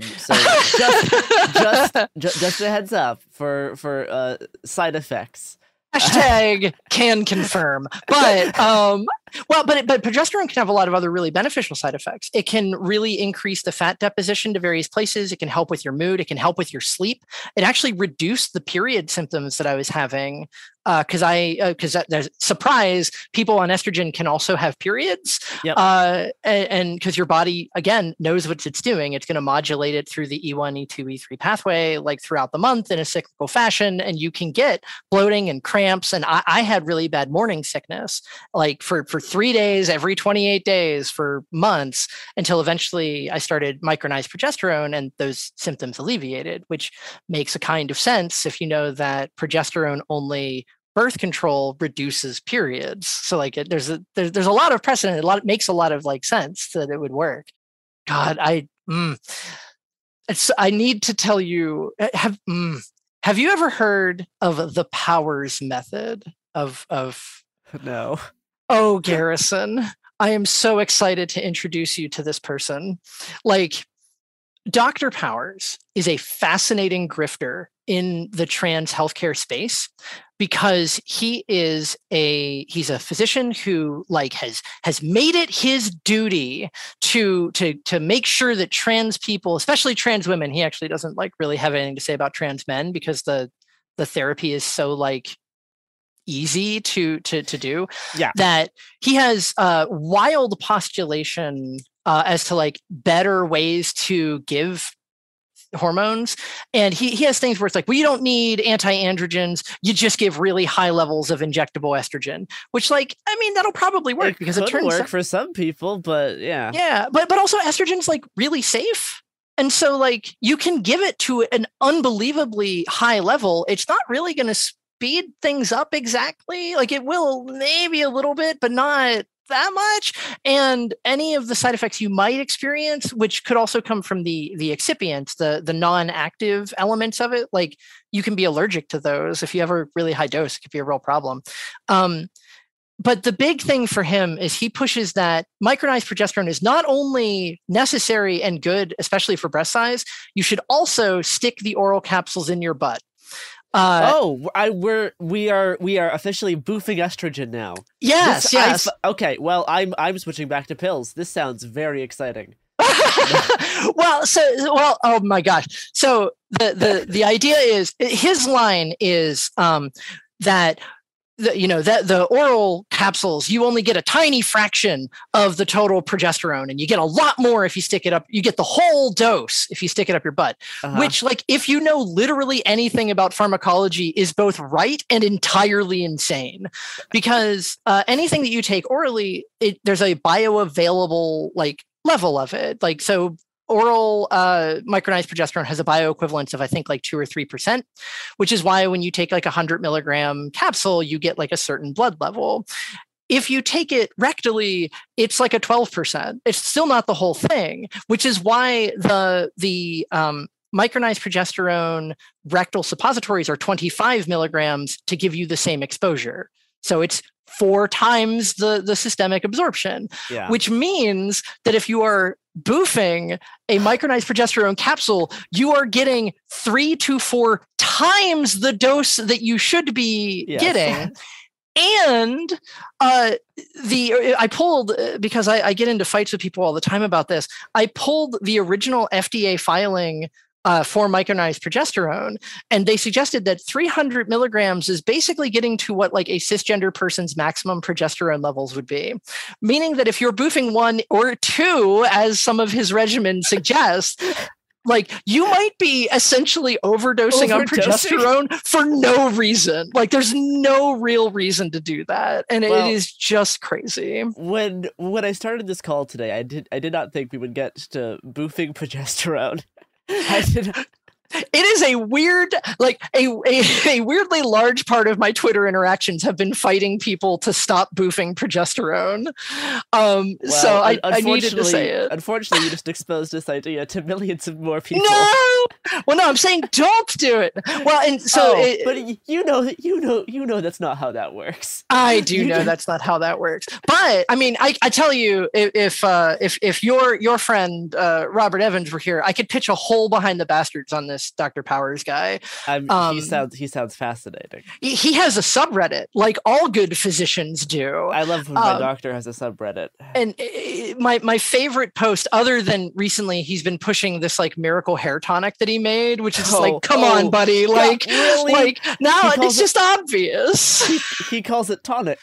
Yep. The verb, he might call it, he might even call it an elixir, which is very funny. Boy. But come on for my magical hair tonic. Exactly. And it's so funny because one of the components of it, I think, is finasteride. Like I looked at and I'm like, yes, that is something for male pattern baldness. It will probably work. Congratulations. You just remade Rogaine. But the single post that I feel like perfectly encapsulates this guy's mentality is there's this big post that went around through like cisgender, like kind of like centrist spaces, that every trans person I saw was just like, excuse me, what the fuck?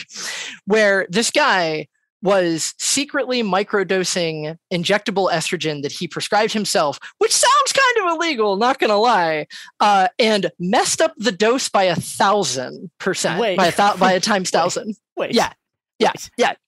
And like I can give you the link. I know exactly where it is. I can give you the link if you wanted to read this. It is buck wild.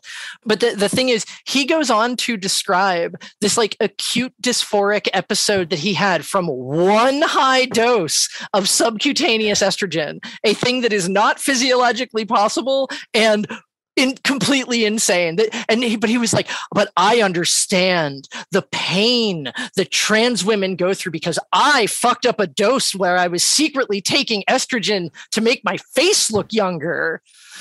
So I understand your pain and have so much empathy for the trans women that I am trying to save. And it is so frustrating to me how many people give him like credence, give him credit. Because he has claims like, apply progesterone cream to the smaller breast to even them out. And it's like, okay, my dude, have you ever met like people with breasts. One is larger than the other. That's how breasts work. And it's like, well, what's your evidence for that? Well, I had 2 people who did it and they said it worked. Okay, cool. Do you have those reports? No. They got burned up in a house fire and it's very sad. And I can't give you that data. Does he actually say that? Yes. So, so he worked in a clinic that a friend of mine actually moved to after they got rid of him, because he made all these wildly anecdotal claims. And whenever anybody and then his house burned down, which is actually very sad because his cats died in it. And he didn't deserve his cats because cats are perfect creatures. And this man is insane. The cats and a grifter. The cats did nothing wrong. Cats never do anything wrong. Cats are perfect magical beings. I love yours so much as they keep crossing in front of the screen. As they do. They're perfect. But so whenever anybody challenges him on literally any of his claims, he goes, well, I had all of that data, but it burned up in my house. And then he like makes it a sob story about like how like horrible this was, which like, I'm sure it was really bad. Like, I'm sure it was like really, really bad. But even his like PowerPoint presentations that he has, that he like goes through to like really like talk about the Powers method and make it sound like really, really good, has a like fire safety section specifically so he can garner this like sympathy so people will not question his claims that have no evidence behind them.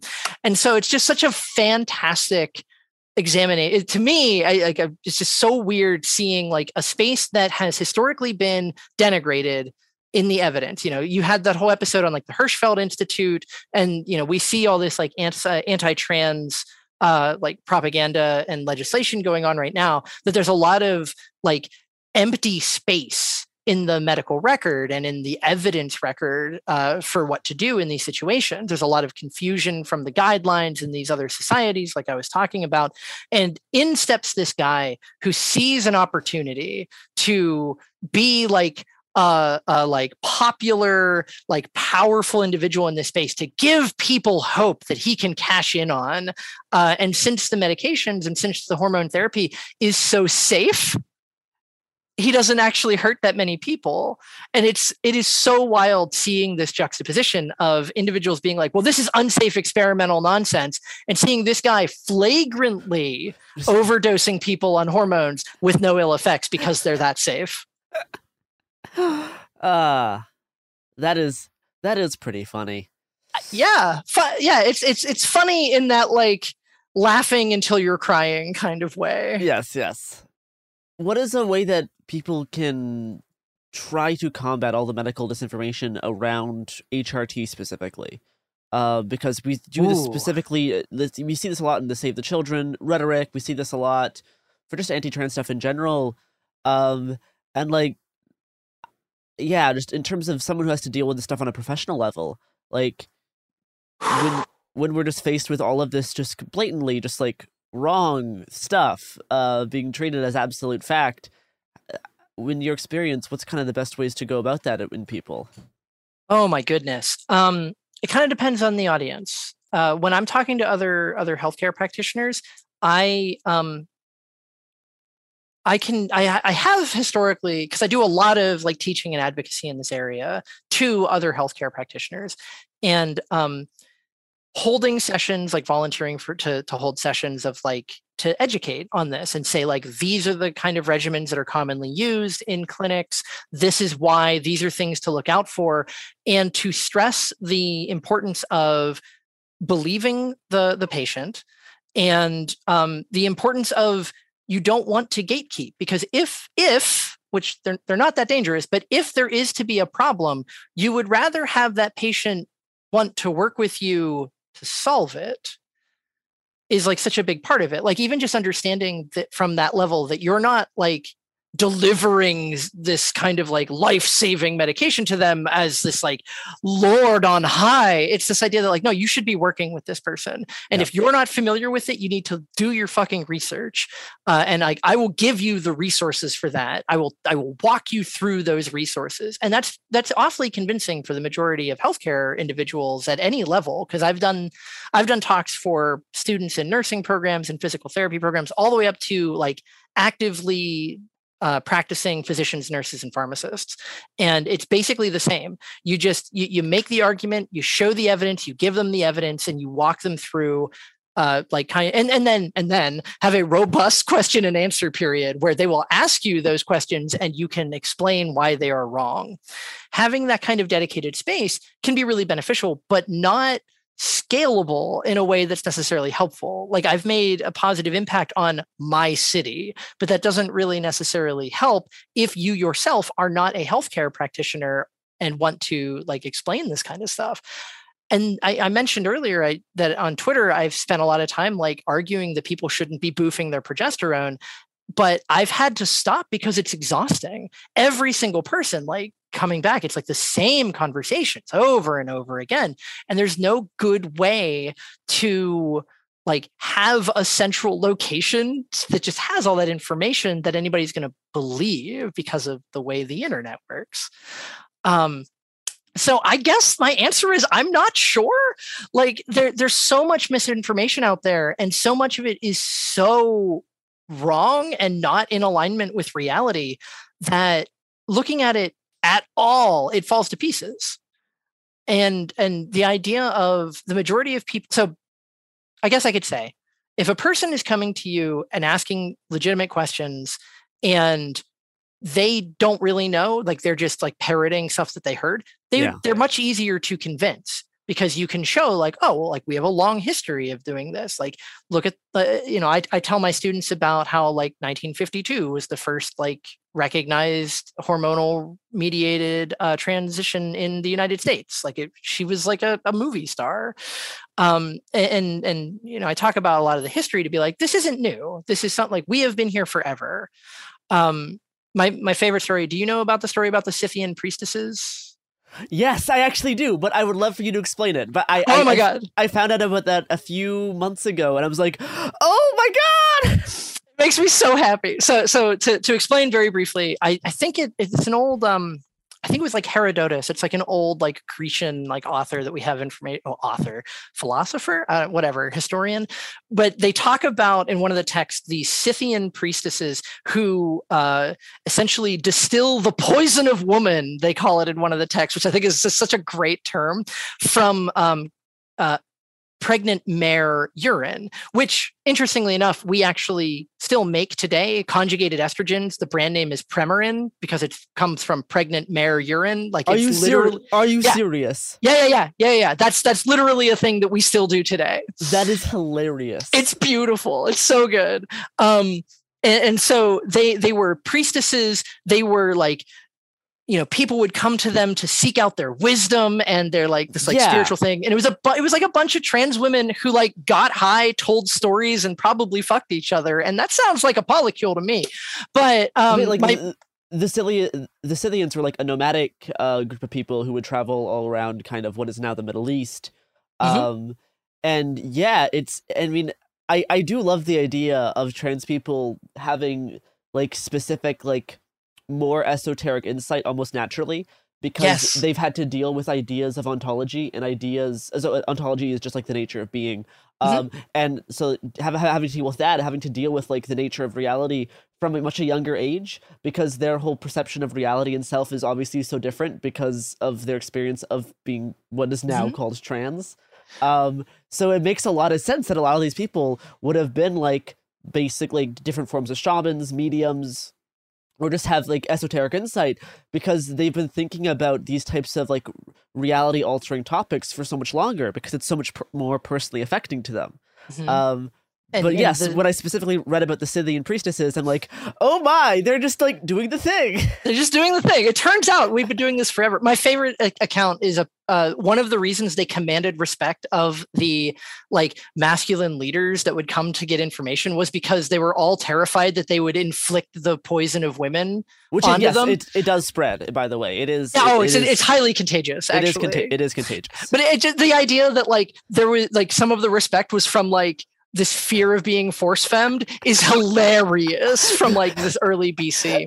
The primordial fear of being primordial force-fed. fear. I was going to say, Garrison, you mentioning like ontology. My original degree was in psychology and philosophy. So like, let's go, baby. We can go deep on some of this stuff. Oh, I'm sure. I'm sure we could talk about mysticism and magic and gender for a long time. Oh my God. That'd be a whole nother podcast. As those are big areas of interest. But I super agree with you, because I've been thinking about this, and I've ended up having conversations with a lot of my peers in pharmacy and in the university, because people might not recognize this, but pharmacy is actually one of the more conservative spaces in healthcare. Like my school had a dress code for the students until 2 years ago, when I fought hard enough to get it removed. Like, it was wild. Like the code of conduct committee tried to prevent me from getting my ears pierced. Like, really? It's a wild space for me to exist in. It's extremely conservative, extremely traditional. Like I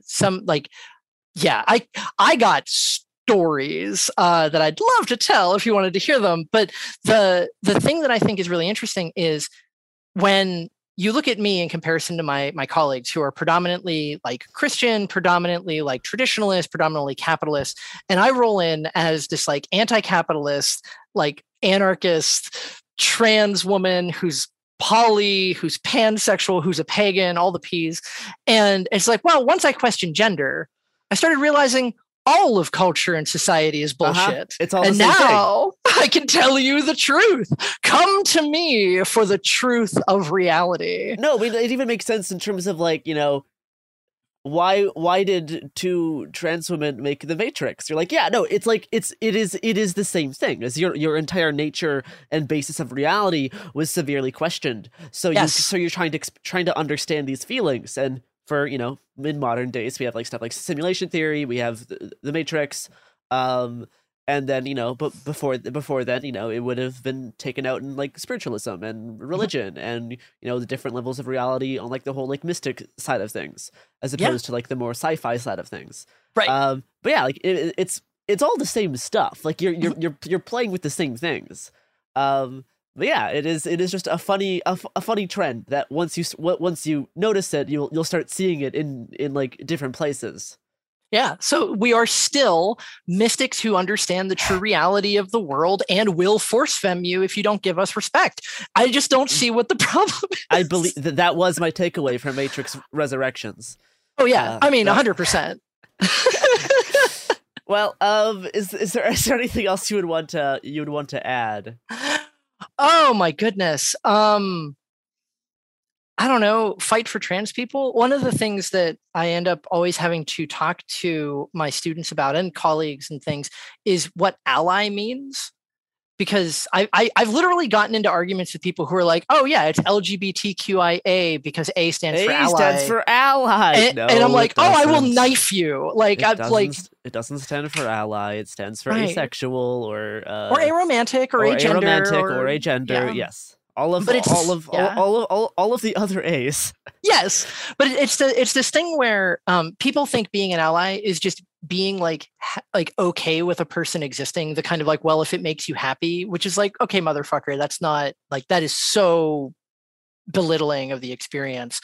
That's not allyship. To be an ally, you have to leverage your privilege by not being a member of that community to protect people in that community. You can be tolerant, but not an ally. And that's sort of where the old saying comes from, that if that's what being an ally is to you, we don't need allies, we need accomplices. Yep. And with the current legislative push against trans people, I mean, like literally what I do is like a felony in 3 states now, or almost a felony in 3 states. Oh, and it's going to be a growing number of states. Yeah. And it's just so unbelievably depressing. And there aren't enough, I mean, there's a lot of trans and non-binary and every kind of expression you could want people in this country, way more than a lot of surveys suspected. But we're not enough to necessarily fight this in a way that isn't going to end up with increasing violence. I mean, the FBI statistics of random violence against like hate crimes specifically has been rising against LGBT people, especially trans people, in the last couple of years. And I'm sure it's only going to get more in the next few years still with all of the wave of stuff happening the past few months.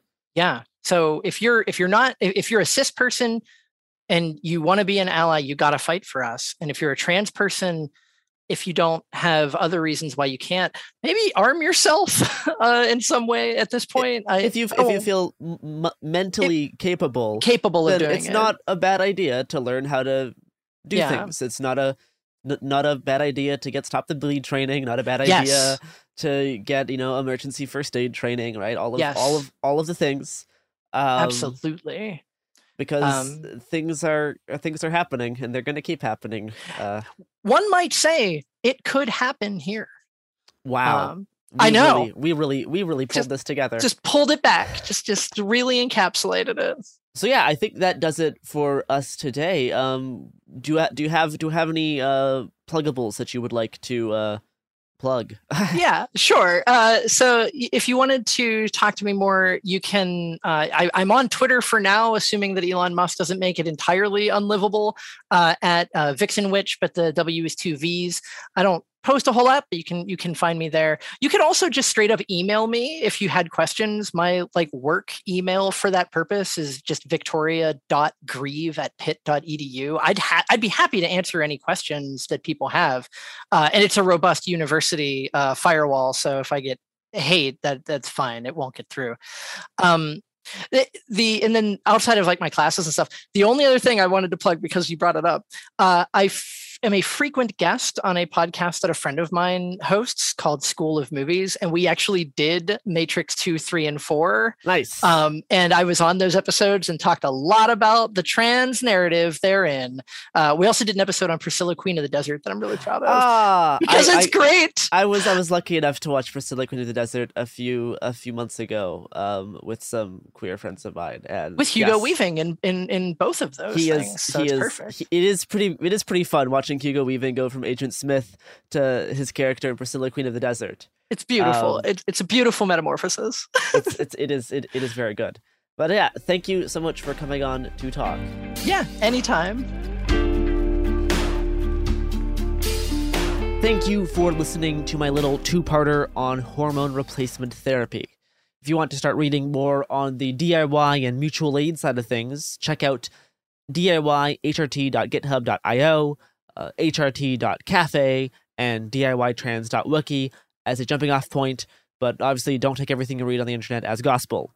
I do think it is worth learning how to make your own drugs, possibly, and learning how to source your own estrogen from places that are not just a doctor, because who knows what other states will start criminalizing getting drugs from a doctor, right? There seems to be a trend of making HRT illegal via the medical system. So this is something definitely to look into, because it seems more and more people will face restrictions in this vein.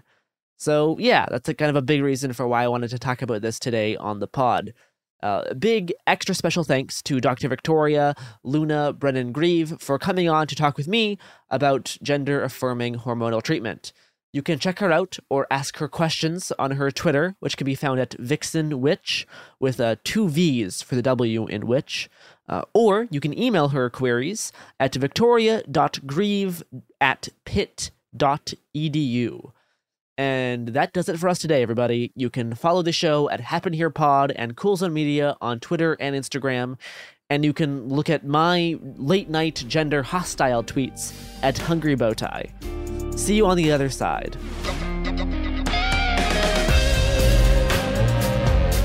Hey, we'll be back Monday with more episodes every week from now until the heat death of the universe. It Could Happen Here is a production of Cool Zone Media. For more podcasts from Cool Zone Media, visit our website, coolzonemedia.com, or check us out on the iHeartRadio app, Apple Podcasts, or wherever you listen to podcasts. You can find sources for It Could Happen Here updated monthly at coolzonemedia.com/sources. Thanks for listening. Happy Pride from Tomboy X. We just dropped our Pride 24 collection. Queer founded, queer run, and creating size and gender inclusive underwear, swimwear, and loungewear for all bodies, so you feel comfortable in your own skin. Visit tomboyx.com to shop.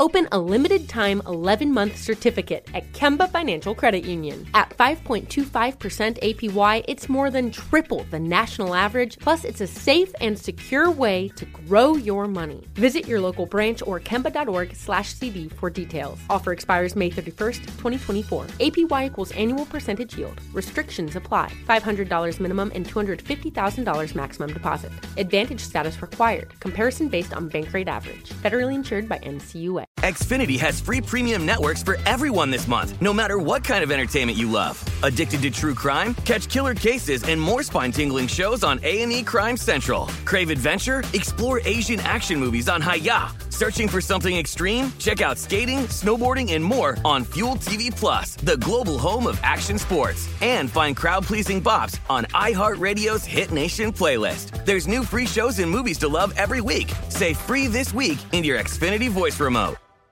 Trinity School of Natural Health can help you be part of the fast-growing health and wellness industry. With an education that empowers communities, Trinity grads can change lives by applying natural health principles and techniques in holistic practices or stores selling nourishing health products. Offering 19 online programs that fit your busy schedule, you'll get training to help turn your passion into a career. Enroll today at trinityschool.org. That's trinityschool.org.